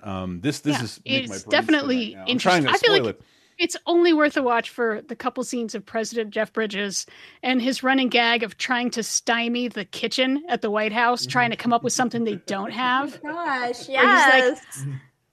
He's like, yeah, guys, could you get me some penne and some hazelnut ice cream and a shark steak sandwich? And they're like, yeah, no problem. So he's like, damn it. Both it's a dream. Also, he's in the White House bowling alley. He has that picture of Nixon in Big Lebowski. Oh, very cool. And also Sam Elliott's in it. So Big Lebowski all over the place. And I watched it because it ended up getting nominated for an Oscar for both Diane Lane and Jeff Bridges, which had not happened before. Joan Allen, not Diane Lane. Oh, my bad. Diane Lane would be great in this too, though. I'm on a different tab. But they both got Oscar nominations for this. Gary Oldman didn't for some weird reason. That's bullshit. Yeah, he is really good in that. He's a villain, but I understand where he's coming from because it's partisan politics. It's do whatever you got to do for your team to win. Who cares who suffers? Especially I don't care because I won. Especially when your team will never get the most votes. Do whatever you have to do. Sure. No! Yeah. When do we stop saying this? Anyway. Yeah. Watch it with people so you can discuss afterwards. Yeah, this is my recommended of the week. Yeah, maybe. 100%. I might be with that. Let me see how. No, they're one of my favorite movies ever. In the next segment, I can't do it. You can't. I can't. Television is a lot busier this week in 2000. A TV show I've never heard of called Welcome to New York debuts with Jim Gaffigan, Christine Baranski, and Sarah Gilbert. Huh? I like all these people. Did I not show up for this? No, well, we got a bunch of early cancellations, but I just threw out the ones that are interesting with interesting casts. And this is about weatherman Jim Gaffigan gets a job at the big New York studio run by Christine Baranski. And that sounds adorable. Yeah. I want more Jim Gaffigan, honestly. Just keep giving us more. He had a really great situation comedy on TV Land, I believe, called The Jim Gaffigan Show. He had a really great Twitter rage. You people are idiots. Even better, but yeah, I just want him to have a 9-season sitcom that he's brilliant in because I love him so much. He's the only redeemable thing about that movie, Drunk Parents, that I never watch anything on Netflix because it hits the top 10. Never even heard of that. Yeah, man, I saw it at the dollar store this weekend. You got drunk parents, bad moms, bad teachers, bad Santa. Yeah, don't make people wonder what this movie's about. Don't make them do any research. Just the Gina Davis show, weirdly starring Mimi Rogers. No, and also Gina Davis. Tom Cruise's ex-wife? Yeah, now ex-wife. Man, I remember all this. What the fuck? Bet debuts with the album or the show? The show. Both. The answer is show both. debuts. And another one that goes, like half a season, but it's got a solid rest of the cast. Lindsay Lohan's in the pilot. She gets replaced. Joanna Gleason, Kevin Dunn, Robert Hayes play her husbands of different times, but it's kind of Bette Midler like pretending to play herself. And that she is like a singer actress who's famous and has weird fans and is trying to like rebuild her career. It's like, that's fun. I love her. I mean, we've got another, blending of reality and TV that we're going to talk about in a sec. So, which one? Yeah, no, doesn't make it. Oh no, not Trading Spaces. You mean? No, not Trading Spaces, but yeah, Trading Spaces. Trading Spaces, man, was huge. It was. I called it like girlfriend's girlfriend sedative. You never take me out anywhere. You never go anywhere. Pages on. 1 hour, just like silent. This is great. I can play whatever game I want. Guess what? Man. They're running a marathon because they always are. And she just could not look away from Trading Spaces. This show was a huge show for me and my mom and my sister. So stupid. And of course it was. And we would watch it together all the time. And the idea is that like two families or couples or whatever would switch houses and redecorate one room in each other's house. And the best thing about the show is that oftentimes it would go very badly. I don't know if I ever saw a room I was like, oh, that's an improvement. No, most people are being very nice. I can take this down right. Yeah, I like farms. It doesn't mean I wanted hay glued to my fucking wall. Thanks a lot, Hildy. That was all Hildy. We all can remember that episode. But yes. Or Vern Yip, yes, I do have a lot of Japanese teapots. I don't want my whole living room painted red. Thanks a lot, Vern Yip. Holy shit, there's a bunch of YouTube compilations of Trading Spaces fails. I'm going right to this after the show. To see the people, like the look in their eyes, they're just the light dye where they're like, I don't love trains that much. No. I as a man watching this show, like, I don't care. What do you think? And I turn to someone, you can just see like barely contained rage. I'm trying my best to be nice, but I'm about to cry or explode. But more importantly, maybe even this show gave us Ty Pennington, who is the host of Extreme Home Makeover, and I think every year more and more turning into a cartoon character. Well, yeah, who sometimes drives drunk. Reading an article about he leaves people with unaffordable homes with massive property taxes that they can't afford to pay. And not great. He's basically like a Pied Piper that leaves defaults as a dust cloud. He sucks. But I think what Diana was transitioning to, when reality meets fiction, is the debut of one of I don't know if many shows we'll talk about that are on the air 20 years ago and still on the air now. Especially, and I could call this a scripted show, I suppose, but it's Curb Your Enthusiasm. It's actual debut for realsies, as the notes say, and I know with Sarah. Yeah. I'm pretty sure that was me. That was all Di. Debuting for realsies because there was like the first episode was sort of a movie. Backdoor pilot-y. It was a comedy special. It was marketed as a comedy special. Larry David's Curb Your Enthusiasm. And I remember tuning in like he's not doing stand-up. And that's what the whole thing is about. It's a mockumentary. Yep. And this is not that. And I was glad because I don't like the pilot very much. No, but now we're into the show proper. Now it's a series. And it's great. I've seen shows try and there's a lot of shows that try and do that semi improvisational thing. But at the time, like it was a breath of fresh air. I don't know. I'd never seen anything like it. Yep. And people talking very honestly because it's not scripted, because it's HBO. No one has to be afraid of what they might say. It's because they're all playing characters. Be sexist or racist if you need to, and they will.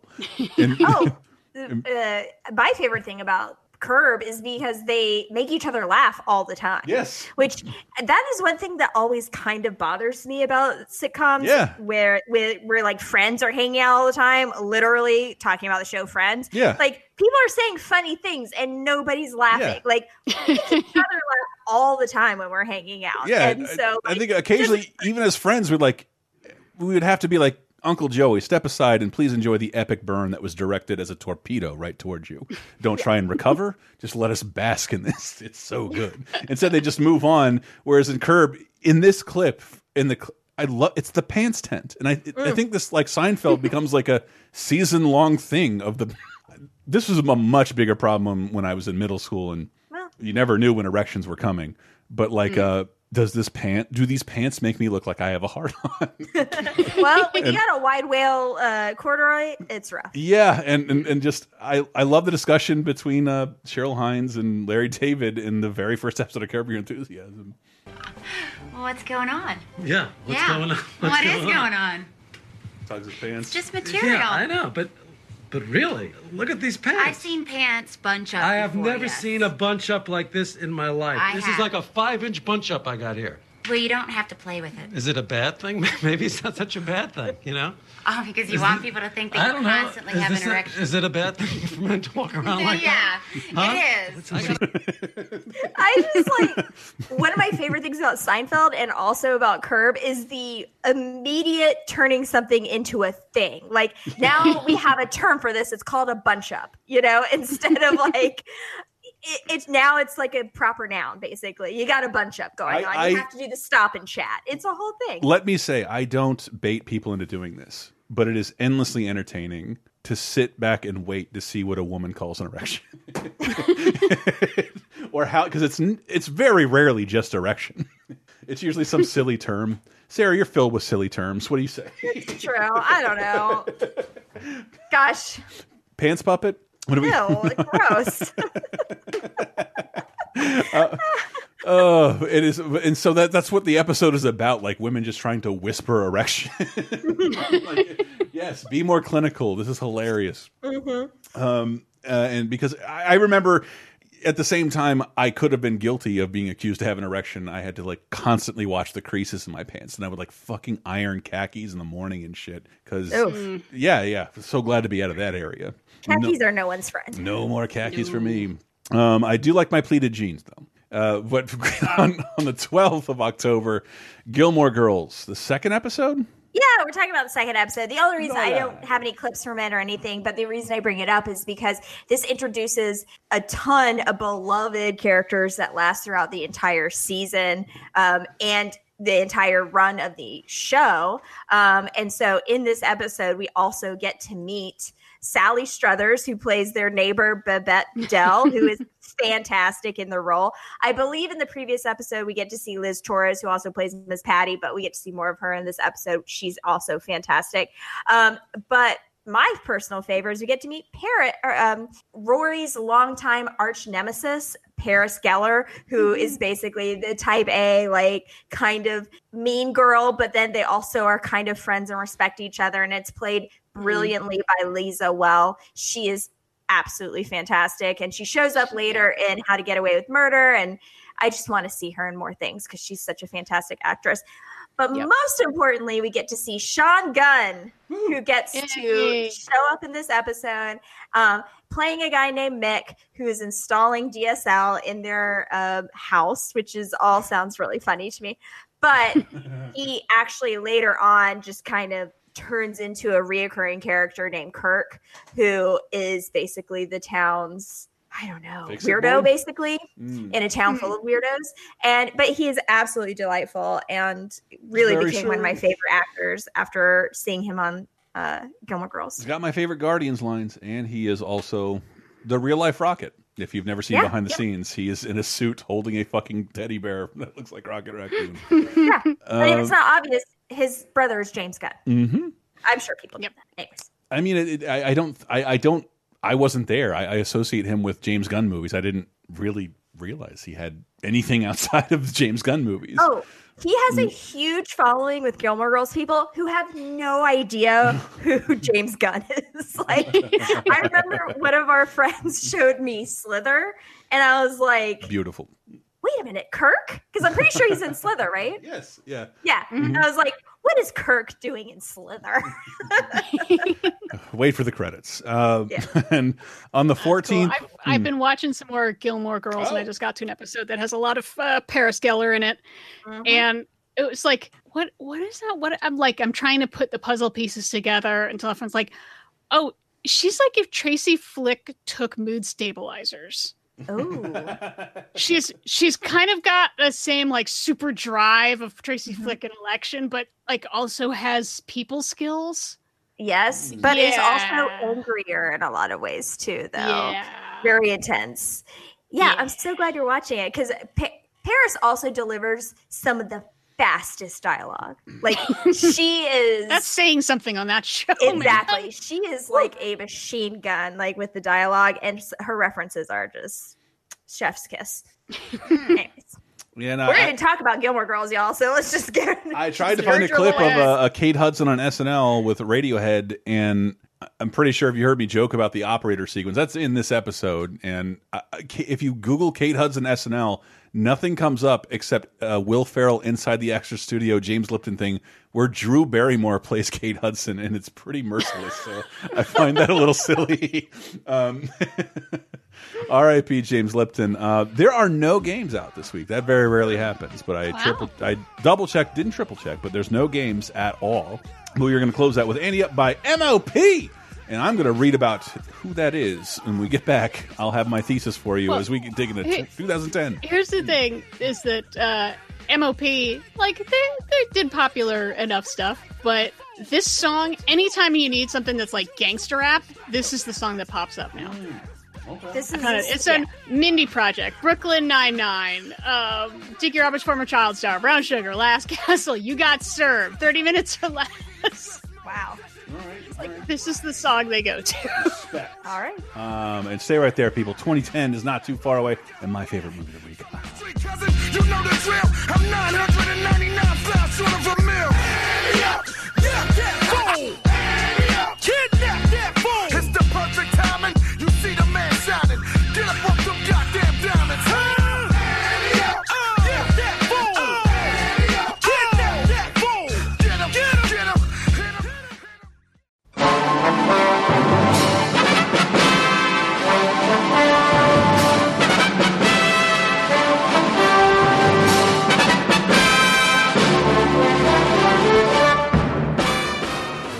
Mrs. Internet and all the ships at sea, it's time for Diana's Classic Corner, where we look even further back in time this week to see if there's anything worth a watching. And for the week of October 9th through 15th, we got a little bit of World War II stuff left to deal with, even though it's 75 years since, that's all actually ended. But 75 years ago this week, October 15th, 1945, the head of Vichy France, Pierre Laval, was executed for treason. And, he was the head of the collaborationist government with the Nazis. There's a lot of debate of, how much of a Nazi actually was, or was he just thinking, oh, let's just go along to get along, and we'll just kind of give them what they want, and maybe we can make things better and fix things from the inside. And, just a reminder that aiding the enemy is still aiding the enemy. And yes, he was executed for treason.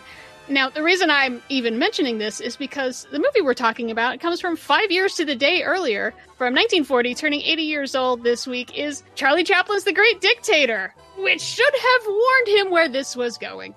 The Great Dictator stars Charlie Chaplin and Paulette Goddard, and it's about this little Jewish guy who's accidentally mistaken for this Hitler, fascist leader, and then, ends up kind of taking his place, and there's some wackiness and some real insight ensues. And besides being pretty ballsy in 1940 to be making fun of this fascist dick who started a war, but a lot of people are still maybe he's got some points, maybe we can deal with this guy.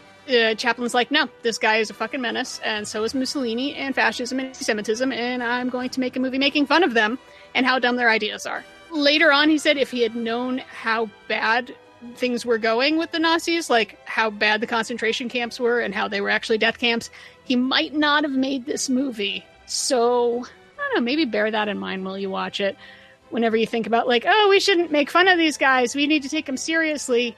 Yes and no. Like, sometimes you gotta take some of the wind out of their sails by just pointing out what lunatics they are, how goofy it is, but also keep a fucking eye on them because they are bad and they will hurt you and they will hurt others. So if you've never seen The Great Dictator, besides being, you know, a topical impression about World War II, it's also really fucking funny. So, yeah, solid recommend for me. If you've never seen a Chaplin film or never seen a Chaplin film with sound, this is definitely the best one. Great Dictator from 1940. And that's it for this week. Stay classic.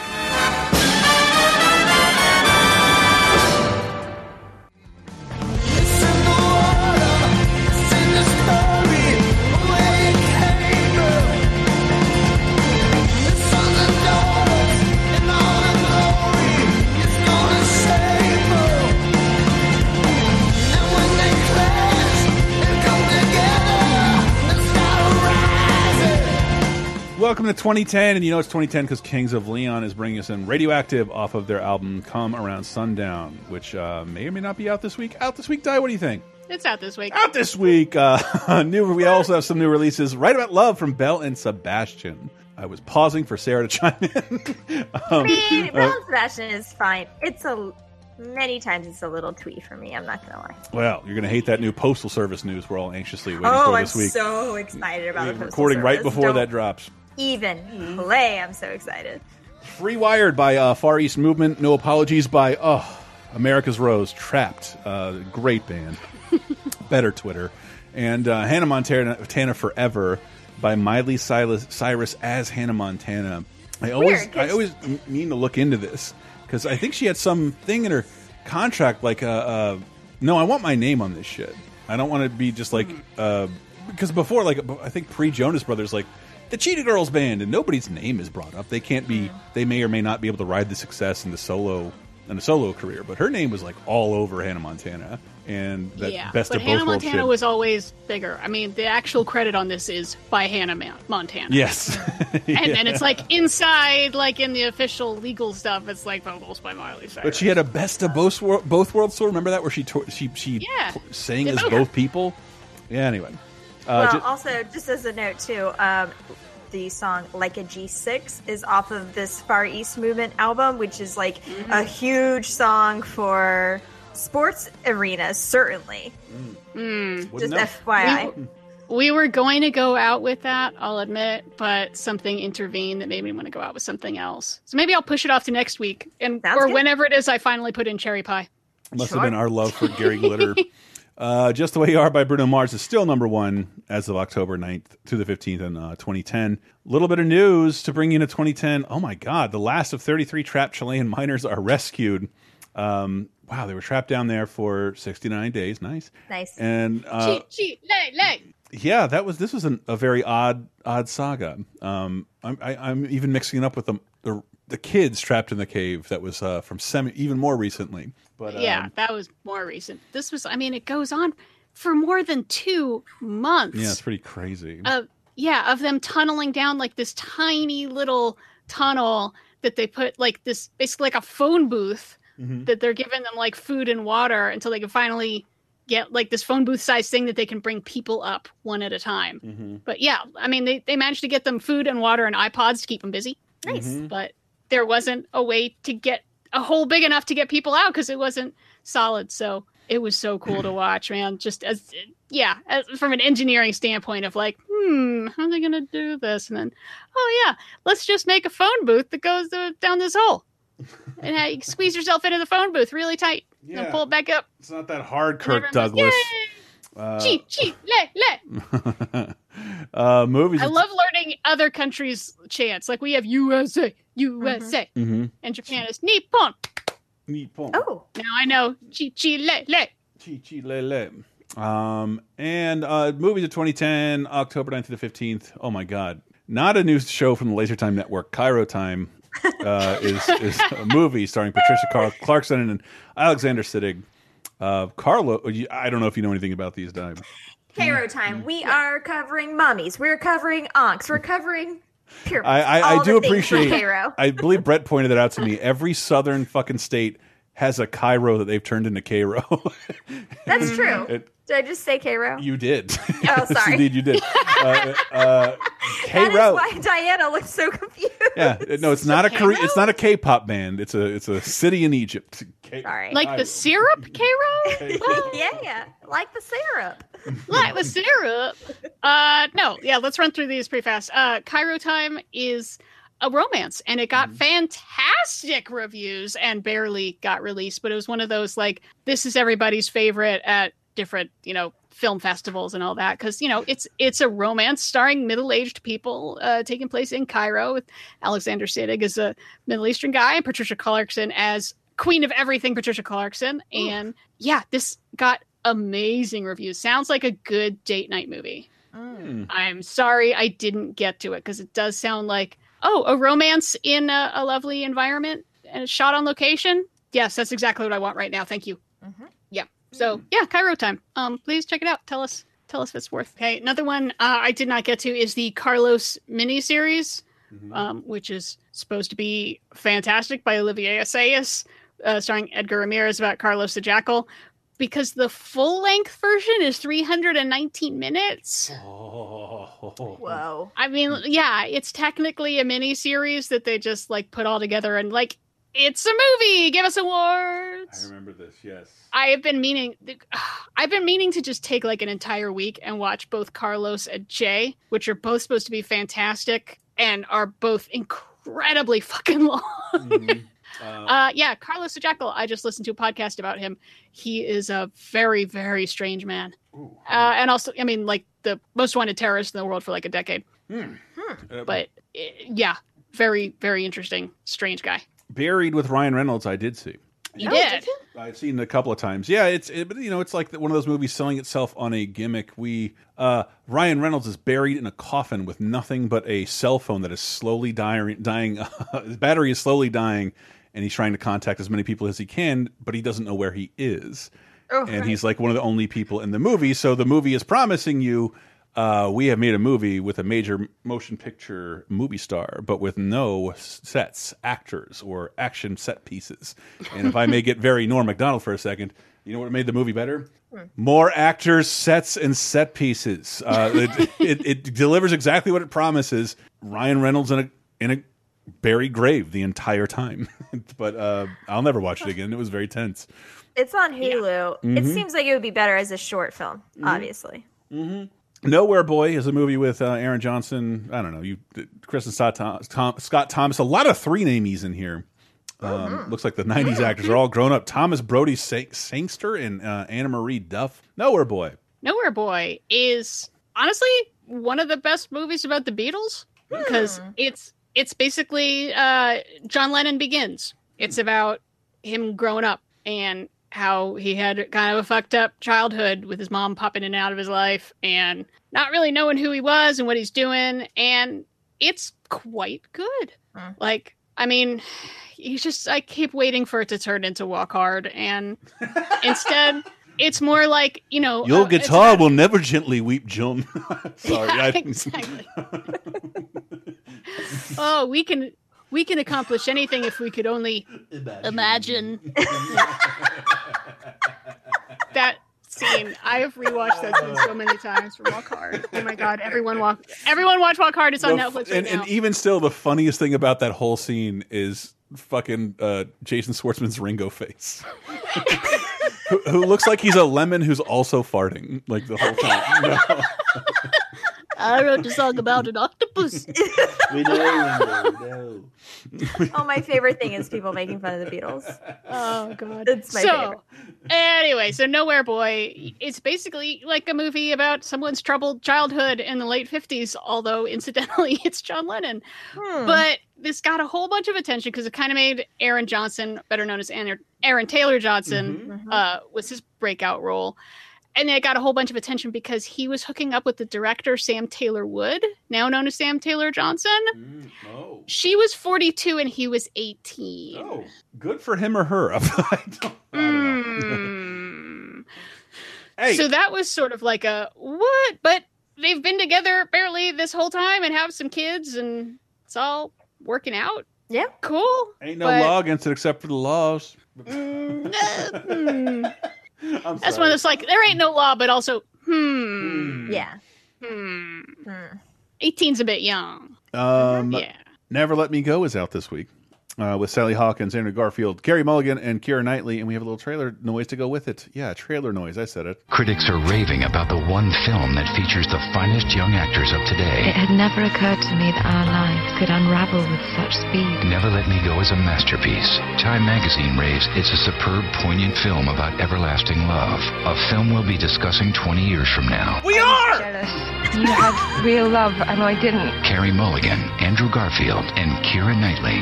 It's absolutely extraordinary. Never Let Me Go.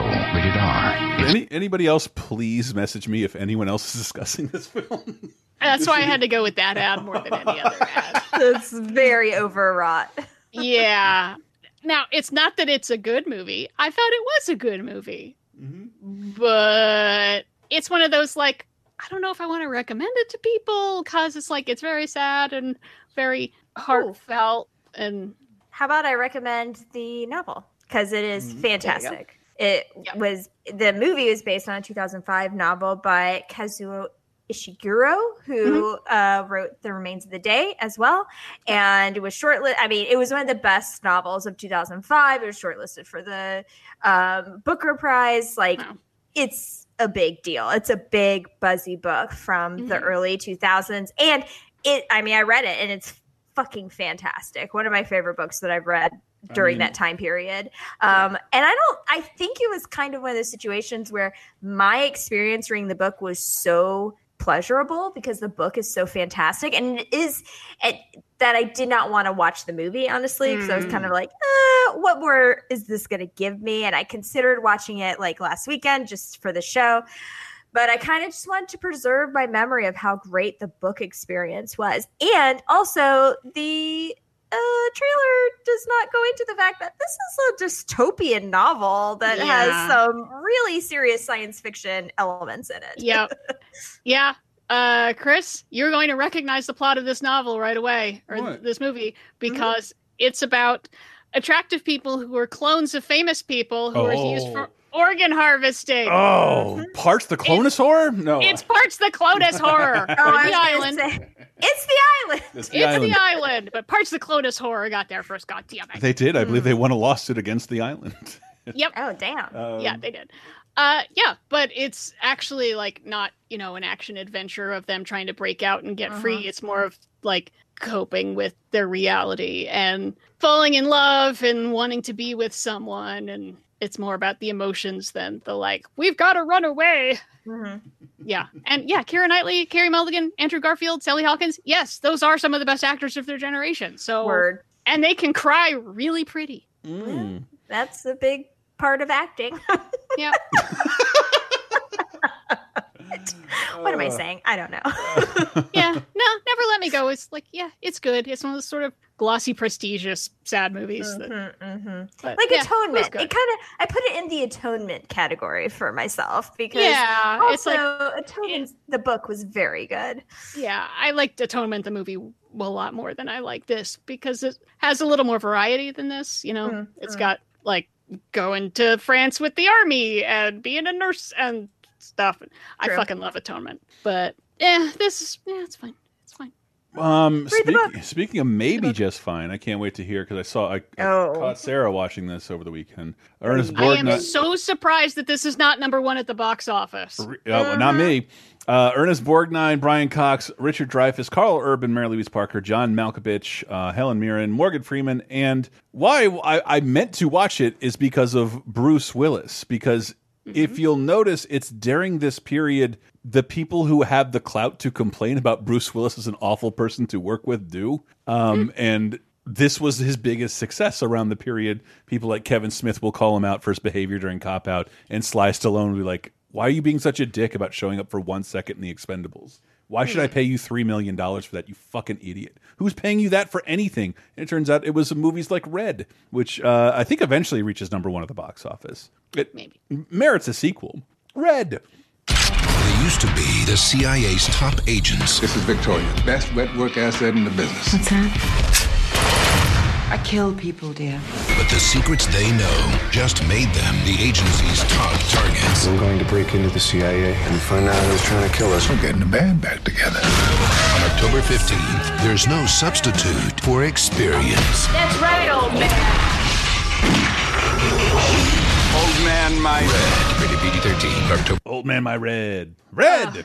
Every time we have a movie like this, I feel worse and worse about being mean to Salt. Like, god damn, the action in Salt was so good. Why was I mean to it? Yeah. Because the action here is not good? Oh, no.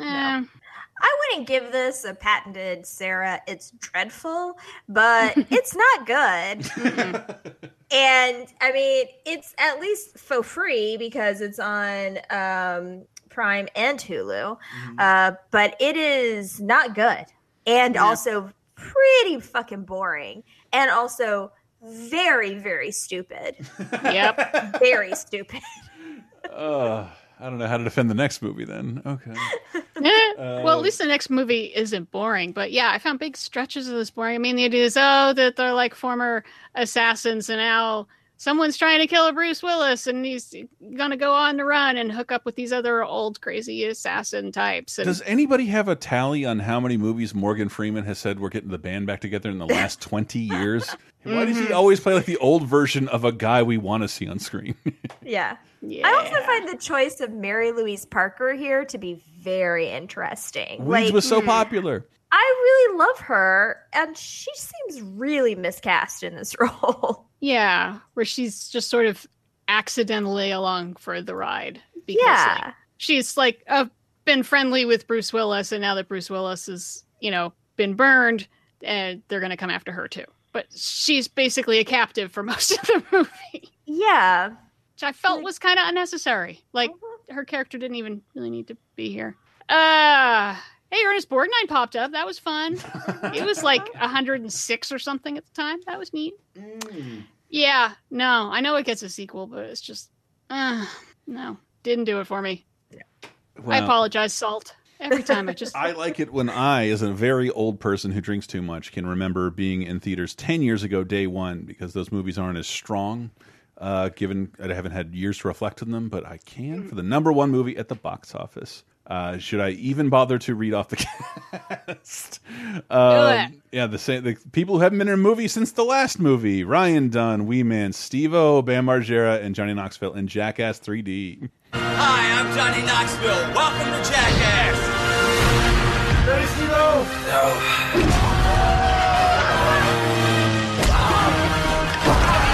Very visual.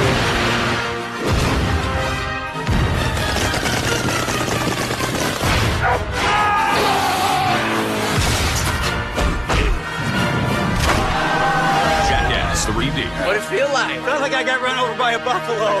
In theaters this Friday.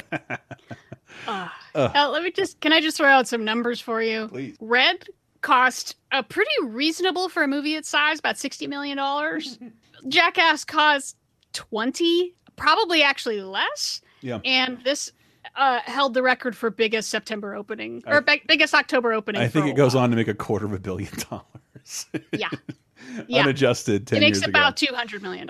Wow. And that's what's so fun. If you watch this movie and there's a scene of Chris Pontius tying a remote control helicopter to his dick and then flying the helicopter into the camera, that's the test footage where Paramount, the people who greenlit The Godfather and Mission Impossible, said, yes, that should be up on the big screen.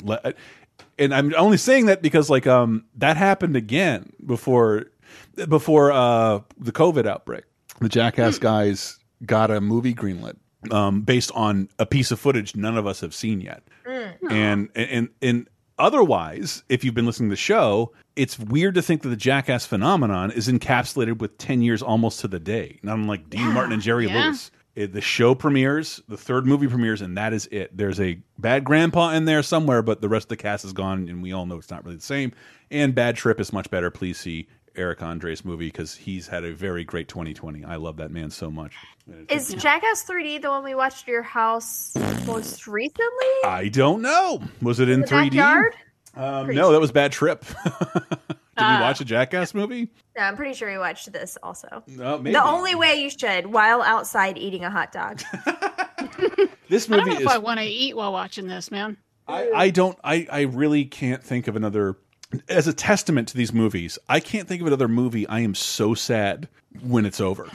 I am so sad because you can always tell if you've watched enough Jackass, like, oh, this looks like a set and things are about to explode and everyone's going to get hurt and Rip Taylor's going to come out. It's Jackass 3 is great, and it's having watched the first episode of the show in the span of the week. It's amazing what the trajectory is like. And if you haven't seen Jackass 3D, it ends. Jackass also has the best credits of all time, where they show all their sketches that are too bad or outtakes or stunts that weren't interesting enough for the film and real quick cuts over cool songs. This is Weezer's Memories, and they show what all the people involved look like throughout the last couple of years and their baby pictures. I love that. And to Weezer's Memories, and it's pretty surreal, especially because we lost one of these guys. And it's bizarre that there's the Chris Pontius helicopter dick footage. That was my helicopter tie-in. That got them a fucking movie greenlit. That happened again, and it's delayed. And as a huge fan, I can't help but say, guys, please don't do this. Steve-O looks up to during COVID. Steve-O looks up to it. The rest of you look very old and out of shape, and I don't know. If you need the money, let's do an Indiegogo. I don't know. I don't know how much these movies end up paying you. That. It's got to be some sort of chemical issue where they're like, I gotta chase this high. Keep chasing this high, especially since probably half of them shouldn't be getting high with chemicals anymore. So, and speaking of that, like, I'm not like, I wouldn't even say I'm the biggest Steve-O fan, but like I think we were talking about his drug problems, and like he filmed himself the whole time he was having drug problems. It's surreal. So MTV has a good documentary about it. He's got a good YouTube channel that shows him, like, this is when I started hearing voices and talking back to them. And he has video footage of him filming himself by himself, hearing voices on drugs. It's very crazy. And this is the first movie of his back from drugs. And they mention it in the film. It's the first movie they get alcohol off the set. And it's inspiring to watch this dude, like, that's awesome. Come out of recovery, and he's super gung ho, and he's like kind of has the best footage in the film. Yeah. He didn't. Yeah, I mean, I think I said this when we talked about Jackass premiering 10 years ago, but Jackass I never think about. It's never one of the shows that I'm like, I love this show or these movies, and yet every time Antista forces me to watch it, I laugh the entire time. It's so good. What was your favorite bit in this one? The playing tetherball with the beehive? I love a crying Dave England. That's always very fun. Getting someone's tooth pulled out by a Lamborghini. I hate that quite a bit. My least favorite, because I'm very squeamish about anything having to do with teeth. I definitely had to close my eyes during that. Trivia, that was Don Vito, the character who was on Bam's show, but was also arrested for touching underage girls. So they had to reshoot it with another cast member to get his pulled out with a Lamborghini. I really love just because we used some deal at our old company to rent one of these cameras. It was the Phantom camera that can shoot 1,000 frames a second. That really was like how the movie got greenlit. We can do 3D. Yeah, that's what I was trying to figure out, like, where's the $20 million going? It's like, well, some of it is helping these guys and some of it is getting the high speed. 1,000 frames a second. That rental 8 years ago was, I think, $6,000 a day and unaffordable to buy. That was the rental on it. And if you break it, oh Lord. and so it's kind of inconceivable. I think they have a couple of them, plus they're filming in 3D. Yes. And they're filming in 3D. You need two of them. We did a laser time recently on Lost Media. I think the DVD has polarized 3D, but the 3D streaming version of Jackass went to exclusively a streaming site called 3D Go, which doesn't exist, meaning the 3D version of this is lost and you cannot access it. So go buy physical media, I guess is the point of that. It is not accessible, but that was so funny. I'm glad I saw it in theaters day one. It killed. The 3D is the stupidest means of 3D. My favorite thing is shooting the dildo through like Egypt and then just hitting Rick Cossack in the face, a wobbly dildo at 1,000 frames a second, going through a glass of milk. I love that shit. I love so much about this film. I think it's really great. It's a great topper to Jackass, and I am fucking terrified about them making a fourth one, and I want them to so bad. So it's in the hopper. Is it filmed yet, or is it just conceived of? No, I've only heard like a couple of interviews because those guys, you know, they'll talk and like they film stuff, and like some professional skaters have broken some bones. Stuff has been filmed, and but that was in April. And well, mark my words, I will go and see this with you at the theater. It'll be, hi, I'm in a movie theater in 2020. Welcome to Jackass. Oh no, we're not going in 2020. Are you out of your mind? I know. I'm just saying. Maybe I'm thinking 2023. It got delayed already. It's already been delayed but every time I follow these people out of like, I do love Jackass, but it's also like the way I follow wrestlers. Like, I really hope you're okay. Yeah. I hope you're okay. And most of them aren't. and so I'm even like when that terrible movie Johnny Knoxville made about the theme park, like he hurt himself so much and went to extremes that don't show up in that film because it's supposed to look like a regular movie. It bothers me. I feel like this is going to be filmed and we're not going to be allowed to see it for some reason. That's what I feel like. Something's going to happen that's going to make this film unreleasable. And I'm thinking death or permanent disfigurement. Unless they really play up the prank angle. Because the stunts, like, dude, I am your age. I know how fragile I am. Come on. Guys, grow up. Like, but this film is superb. It is perfectly paced. You will not notice that 90 minutes has passed when you watch it. And it also has a 3.5, which you can find on varying streaming services. This is not streaming for free anywhere, sadly. But you can get it on Amazon for like $4. Not on Netflix? I saw it on Netflix, but it might have been taken down by the time I saw it. Yeah, I mean they're all over. That's the annoying. That's the annoying thing about telling people where to see things is if the end of the month it might change. Yep, it might change, and it like sucks. But Paramount is one of those last studios left that doesn't own a streaming service, so it's going to bounce around. But I thoroughly recommend Jackass. I'm proud it's #1 at the box office, despite. Anyway, moving to television. Man, I am so mad. Okay. Yeah. During a debate, we're talking about television. During a debate about the Ground Zero Mosque, a fucking Muslim center of prayer to be built for the Islamic community center a few blocks from the World Trade Center, Whoopi Goldberg and Joy Behar storm out of the view while talking to Bill O'Reilly about it. Bill O'Reilly is a terrible person, and I was listening to the oldie station while going to get food today, and he popped up. I'm like, is he just going to give me the news for 90 seconds and leave? Because otherwise, like, I will literally write a letter to whatever station this is, and he certainly didn't. He was just like, the president returns from funded. The Democrats want to defund the police. Like, whoa, dude, there's no reason this needed to be in the middle of a doo-wop band. Like, I did not sign up for this. We're not going to take anyone seriously who doesn't know the difference between a loofah and a falafel. Okay? Amen. I make that joke every time Bill O'Reilly comes up. I make fun of him saying he wants to rub a falafel on someone in the shower. Yes, yes. Do you know how messy and garlicky that would be? I never forget. I do have to say, but what is he doing? I would love to eat a falafel. I usually always want to eat a falafel. Either way, what is your fetish? I like to get in that shower and really sand a vagina down. I can't wait to put this baklava all over your boobs. Oh, yes. All right, now I'm getting excited. Stop inventing a fetish that I have now.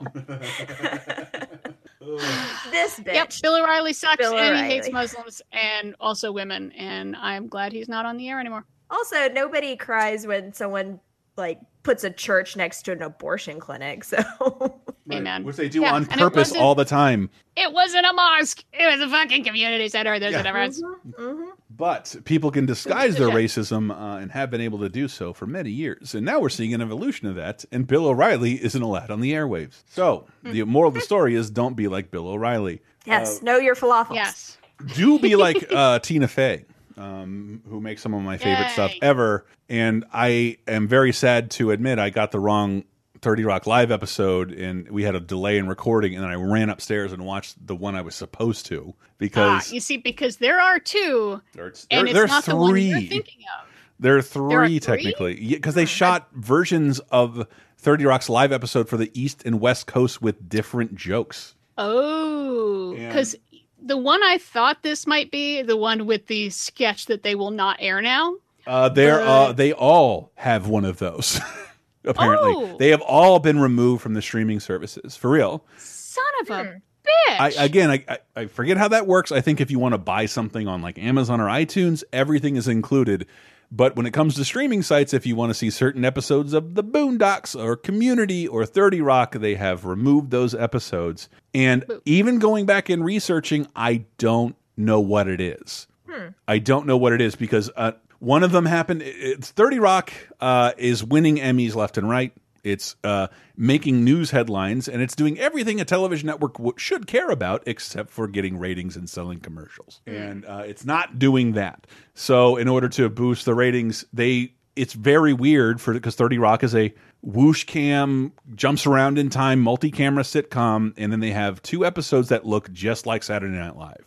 It's 60 frames a second, it's live, and it's single camera in front of an audience, but also 60 frames a second. They make a bunch of jokes about how their faces look because it's different. It is different, the style of camera that they're using, and this one is wonderful. And we used Tracy Jordan's corpsing example for our episode on SNL corpsing. Uh-oh, my wig fell off. I'm about to laugh.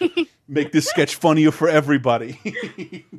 But this is the one, when I saw they were going to do a live episode, it's like, but so much of the time they have cutaways, just like Family Guy would have a cutaway. It's like, how do you do that? And it turns out, you just get in other actors to play those same characters, but in a cutaway now. So like when Tina Fey remembers something that she did and it goes to a cutaway, now it's Julia Louis-Dreyfus. Yes. Yeah. And then they make a joke about why do you look so much better in your flashback? My flashback has Seinfeld money. and it's pretty surreal. And if I don't think I watched this live, but I watched whatever version Hulu had for me. But they shot one for the East Coast and one for the West Coast. And they also threw in different jokes. And I'm reading a Vulture article that came out last week in regards to streaming services pulling blackface episodes. 30 Rock has multiple blackface episodes that have been pulled.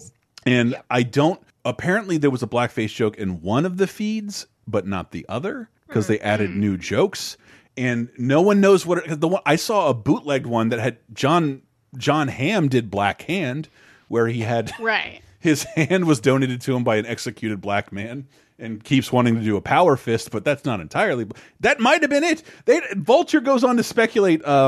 They do a Fox News parody on the East Coast version. The Chiron on Fox News interviewing Obama says, "Exclusive interview with Kenyan liar," and on the West Coast, it reads, "Impartial interview with Barack Obamunist." And depending on what time you watched it, they were different. Oh, God. Oh, God, I really like that.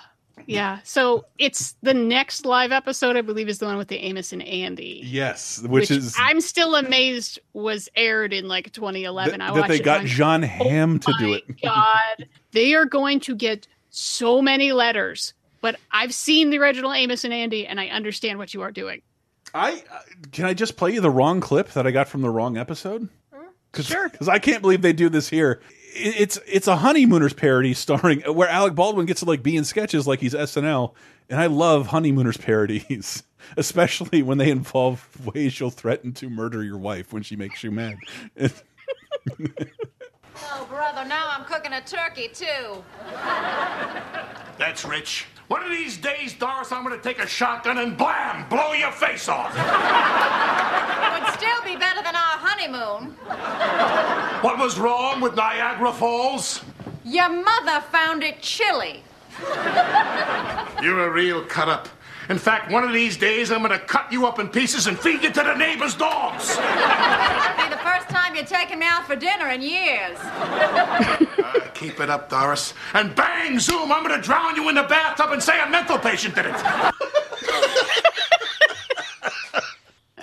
I'm sorry.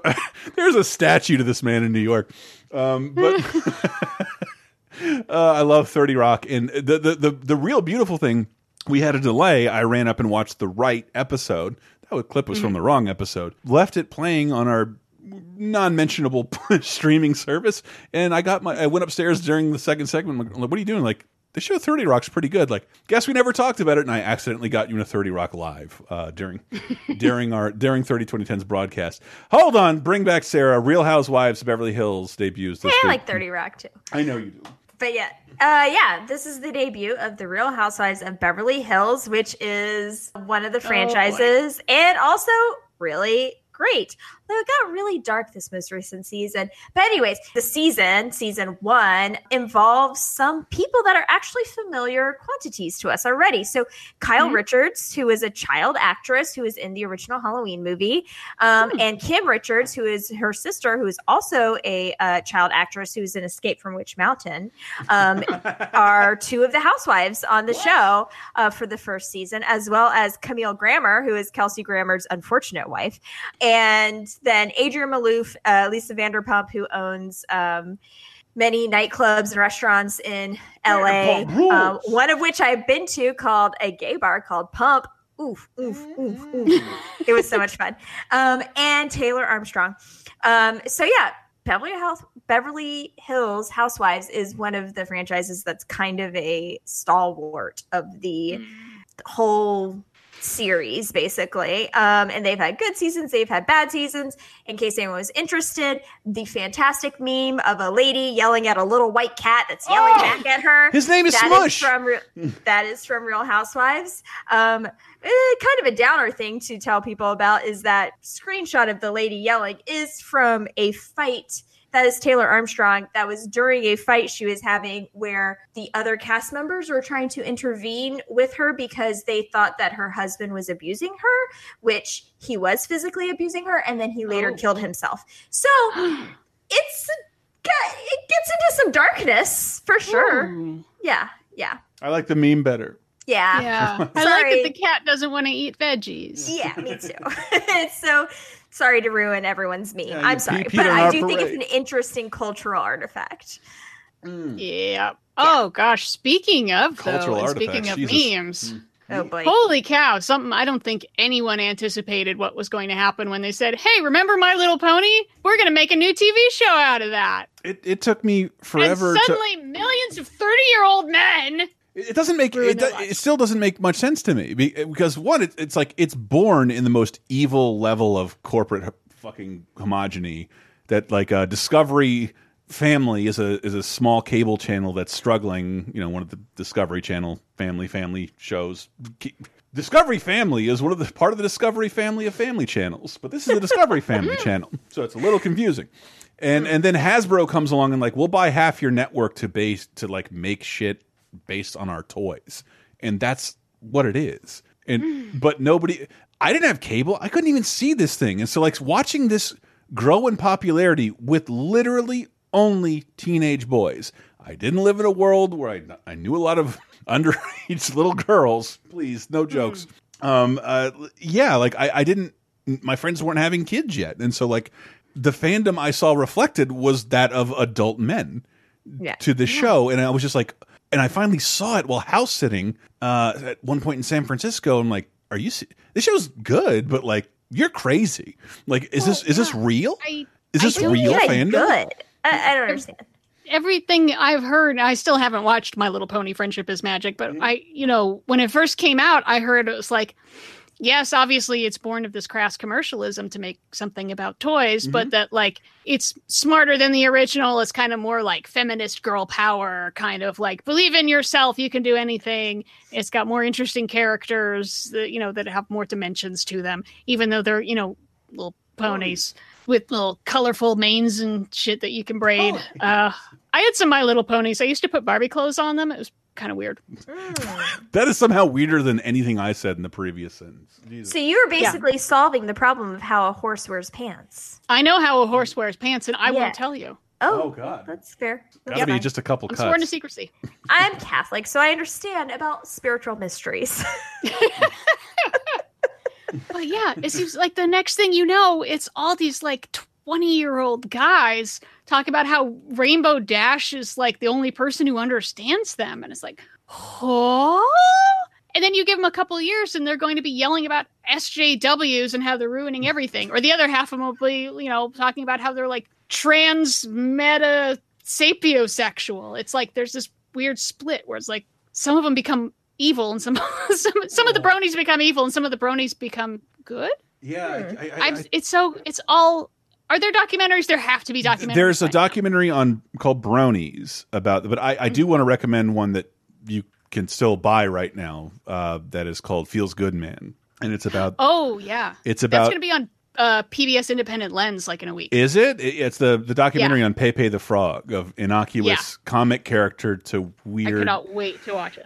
And again, if this My Little Pony show came out a couple years later, I think they could have been the Pepe of that Reddit. Well, there movement. was some of that too. I've seen pictures of Applejack dressed as a Nazi. It's just that that Hasbro could come up with a volume to counteract the evil coming out of it, where this one guy writing comics on MySpace could not. But it's called Feels Good Man, about Pepe the Frog and trying to. Not to ruin the movie, but the goal becomes like, we will sue anybody who uses this character for hard right racist memes and tries to make money off of it, and that's how you kill it. And anyway, My Little Pony didn't mean to do you disservice, but I wasn't the demo then, and I am not now. So eat a dick. Nope. And 9 seasons though. 222 episodes on the Hasbro network. Yep. And on the 9th, Jane Lynch hosted SNL with musical guest Bruno Mars. It's always a little interesting to me when you have someone hosting SNL who you feel like is a near miss for someone who could have been a cast member. Right. You know what I'm saying? Yeah. Like someone skilled in sketch comedy. Yeah. And yep. Oh man, we will talk about her next week. We're going to have an example of that next week. That's her debut in that world, isn't it? I believe so. Yeah. Yep. Next week we have a movie that's such an overlap of all of these things we're talking about this week about improvisational comedy, Jane Lynch, comfort food for the eyes. I'm so happy. I'm so excited. I'm so happy. Anyway, I'll tease it some more later. Moving on to games, Sonic 4 Episode 1 hits consoles. Dead Space Ignition leaves Wii and hits PS360. Just Dance 2. I think how Diana's recording on like a internet made of Just Dance 2 right now. Medal of Honor, the remake hits, and Super Scribblenauts hits Nintendo DS. We will talk way more about those games. Patreon.com/LaserTime. Once a month, a really deep dive into all the video games and video game news that came out during these periods. We will talk more about that over there. Di, where can people find you? Oh, I got to thank Corey Gray, by the way, our executive producer this week. Patreon.com/LaserTime. $5 level gets you all our exclusive shit. 20 or more gets you executive producer status, and you get to occasionally help decide what we do and how we cover things. So thanks, everyone. Patreon.com/LaserTime. They can follow me on Twitter at ListeningNerd, LeCineNerd, or follow the show at 302010 Podcast, 302010 Podcast. And coming up next week, we have 2 interesting movies in 2000. Speaking of blackface, we have a movie about it that is very hard for me to find to watch. Yeah, I have it on DVD, thankfully. And also the previously mentioned movie about improv and Jane Lynch and how sad it is that in some countries they eat those dogs. What? I'm so excited. I'm so excited. Seriously, it's one of my favorite movies of 2000. Yeah. Period. Sometimes people who are dressed like that are hotel doormen. And that's not a bee. That's a bear dressed as a bee. Oh man, I'm so very happy with that. But yeah, patreon.com/LaserTime got a bunch of stuff for you. New LaserTime this week based on famous comedic duos coming out, and Video Game Apocalypse this week. Fuck, I know what we're talking about, but I assure you it'll be fun. And I'll talk about how much I love Hades. How about that? And Star Wars Squadrons. Speaking of sick of Star Wars, new episode, big ass new episode. Patreon.com/LaserTime. Let's get into the deaths and births. People who died during this period of 2010 that we just discussed. All right. Well, we got 3 deaths this week. In 1990, we lost Leonard Bernstein. Thank you. He was 72. Obviously, he was a just amazing composer. I mean, Kaddish, obviously, but West Side Story, which we have to wait another year to see. Yeah. Is that really done? Yeah. Like, I've seen no screenshots of that. I am very bummed about that, and also the In the Heights movie. Yes. Also very bummed about that. Yep. Gonna have to wait about a year for everything. I'm just mad I couldn't have like a Hamilton intermission in a movie theater. Go out there, tweet my thoughts. Instead, I fast forwarded. Yep.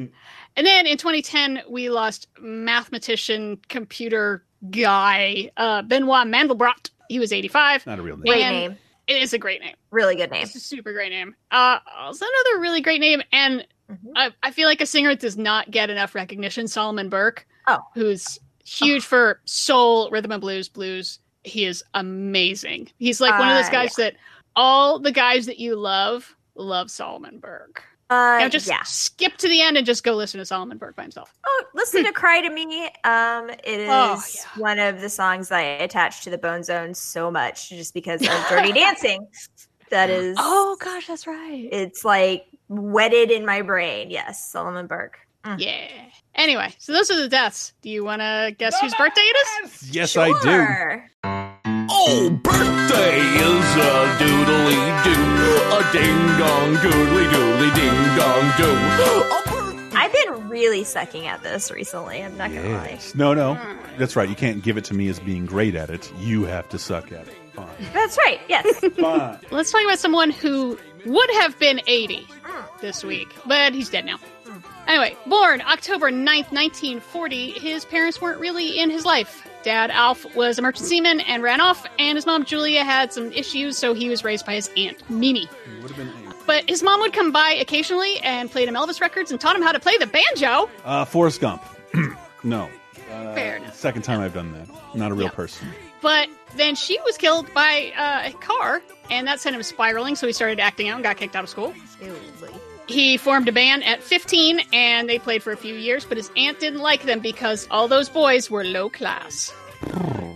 We're talking about music. That does not bode well for me. Since then, he's had 22 number ones, 89 in the top 100, and sold 700 million albums worldwide. His songs have been covered roughly 10,175 times. Roy Orbison. That's a decent guess. I did was not waiting. mention where this guy was born, though, and I apologize. Liverpool. Oh. George Harrison. It's John Lennon. Hey! She didn't even remember the name of John Lennon. Of the world. Yep. I can't stand him. No, well, This whole that's it. thing I is finally done rigged. all- This whole thing I've is done rigged all of the against Beatles. me. Everyone is. My fucking vote was thrown in a creek somewhere. I love that you guessed George Harrison, my favorite Beatle, and I got it right on John Lennon, my least favorite Beatle, and probably one of my least favorite people. I hate him.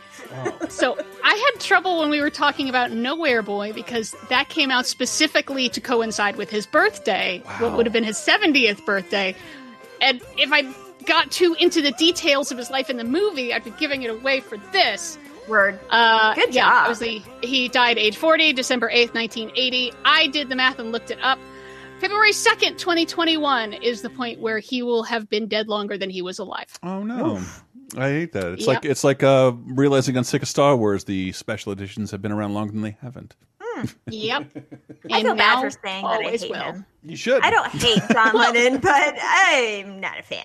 Well, he has more downsides than I think the rest of the Beatles combined. Yeah, he's kind of You know. he's kind of always a fucking asshole. He was a bit of an asshole. He abused his first wife. Yes. He did not deny that. He roughed her up. He could make jokes that maybe were a little insensitive, let's say, when your manager is both gay and Jewish. Yeah, he spent a lot of time just sort of sitting around high as a kite, not doing anything, and then got mad at other people for criticizing that. Yeah. No, there are a lot of downsides. Also, I never want to hear Imagine again in any form. Oh, good Lord. Please no. No, I don't want to. I don't want to. His other solo stuff is so much better. Watching the Wheels is a better song. Shine on. I have a big collection of animated music videos, and whatever gets you through the night, it sounds like an SNL intro, but it's hilarious. Oh, it does. Yeah, it's got a strong sax there. Also, Woman is the N-word of the world. Hello. Is a great fucking angry song, though, but you're going to have to hear the N-word. that's a deal breaker for me, dog. Yeah. But Girl can't even get into Randy Newman. I have to say, I don't like Randy Newman either. So, I'm in both ends of the spectrum. But I do have to say that Yoko Ono, I feel like, has really, like, hopefully risen above the mess that he put her in. And now she's like a very cool Twitter follow. She says that as the Yoko that broke up Laser Time, by the way. And but, I mean, I guess if you want to go watch Nowhere Boy, also Rock and Roll Circus only finally came to DVD Jesus like Christ. a couple of years ago. One of the weirdest things I've ever seen. That's fucking crazy, where it's like Lennon, Yoko, the Stones, Eric Clapton. It's just like going nuts. Making the audience wear corresponding ponchos. And it's strange, yes. Yeah. So for diving into some fun Beatles type movies, I definitely have to recommend Yesterday. Okay. Oh yeah, that was really cute. A great movie from 2 years ago. Yeah, last year. Last year, I think. Time is a flat circle. I have no idea how much time has passed. Yeah, you can't make me stay inside for 8 months and with climate change where I don't notice what season it is and expect me to know the passage of time. Let's get out of here. All right. Speaking of people who left us too soon, even though he was a lot older than John Lennon got to be, we're recording this right after we found out we lost Eddie Van Halen. So as much as we were going to go out with like a G6, we got to go out with Van Halen. Does anyone have a favorite Van Halen song? No. That's not the one I picked. No. Because I wanted to pick the one with the best fucking guitar riff. That's my favorite video, yeah. I mean, I thought about using Pound Cake because he plays a guitar with a drill. And that's fucking awesome. By the time I was paying attention to music, David Lee Roth was long gone from the band. It's just like, it's not something I have. My friends who are like literally 3 years older than me have a thorough respect for the band and Mr. Van Halen that I just wasn't there to see. I was introduced to them with Crystal Pepsi and Van Hagar. Now. That's how I found out who Van Halen was. He's one of those people that's like, even if you're not into the band and it's not your style of music, his level of talent, that he was a fucking virtuoso player, is incredible. His talent is there, even if you're like, I don't care. He's shorthand for one of the most inspiring instruments in the dominant genre of music for 50 years. So that's got to mean something. And I feel for people who are. I don't know the guy or his music that much, but I've seen a lot of sad stuff. It hurts. Listen to 1984. It's a great album. But Hot for Teacher this is like the best lick ever. Come on. Pretty good. I like how she was an SLC punk to signify jocks. Dude deserves a tip of the hat, man. That's a rough one. 65 in cancer. He won't stop taking. Put Stevie Wonder in protective custody. And with that, one more episode of 30-20-10 in the can. Please tune in next week because, holy Lord, there's a bunch of stuff I have to see, including zombies and magical Brendan Fraser and Liz Hurley. We're going to rewatch that. Chris Guest, so much more. Tell a friend about the show. We love you. Patreon.com/LaserTime. Take us out, Eddie. Bye. Got it bad. I'm Hot for Teacher.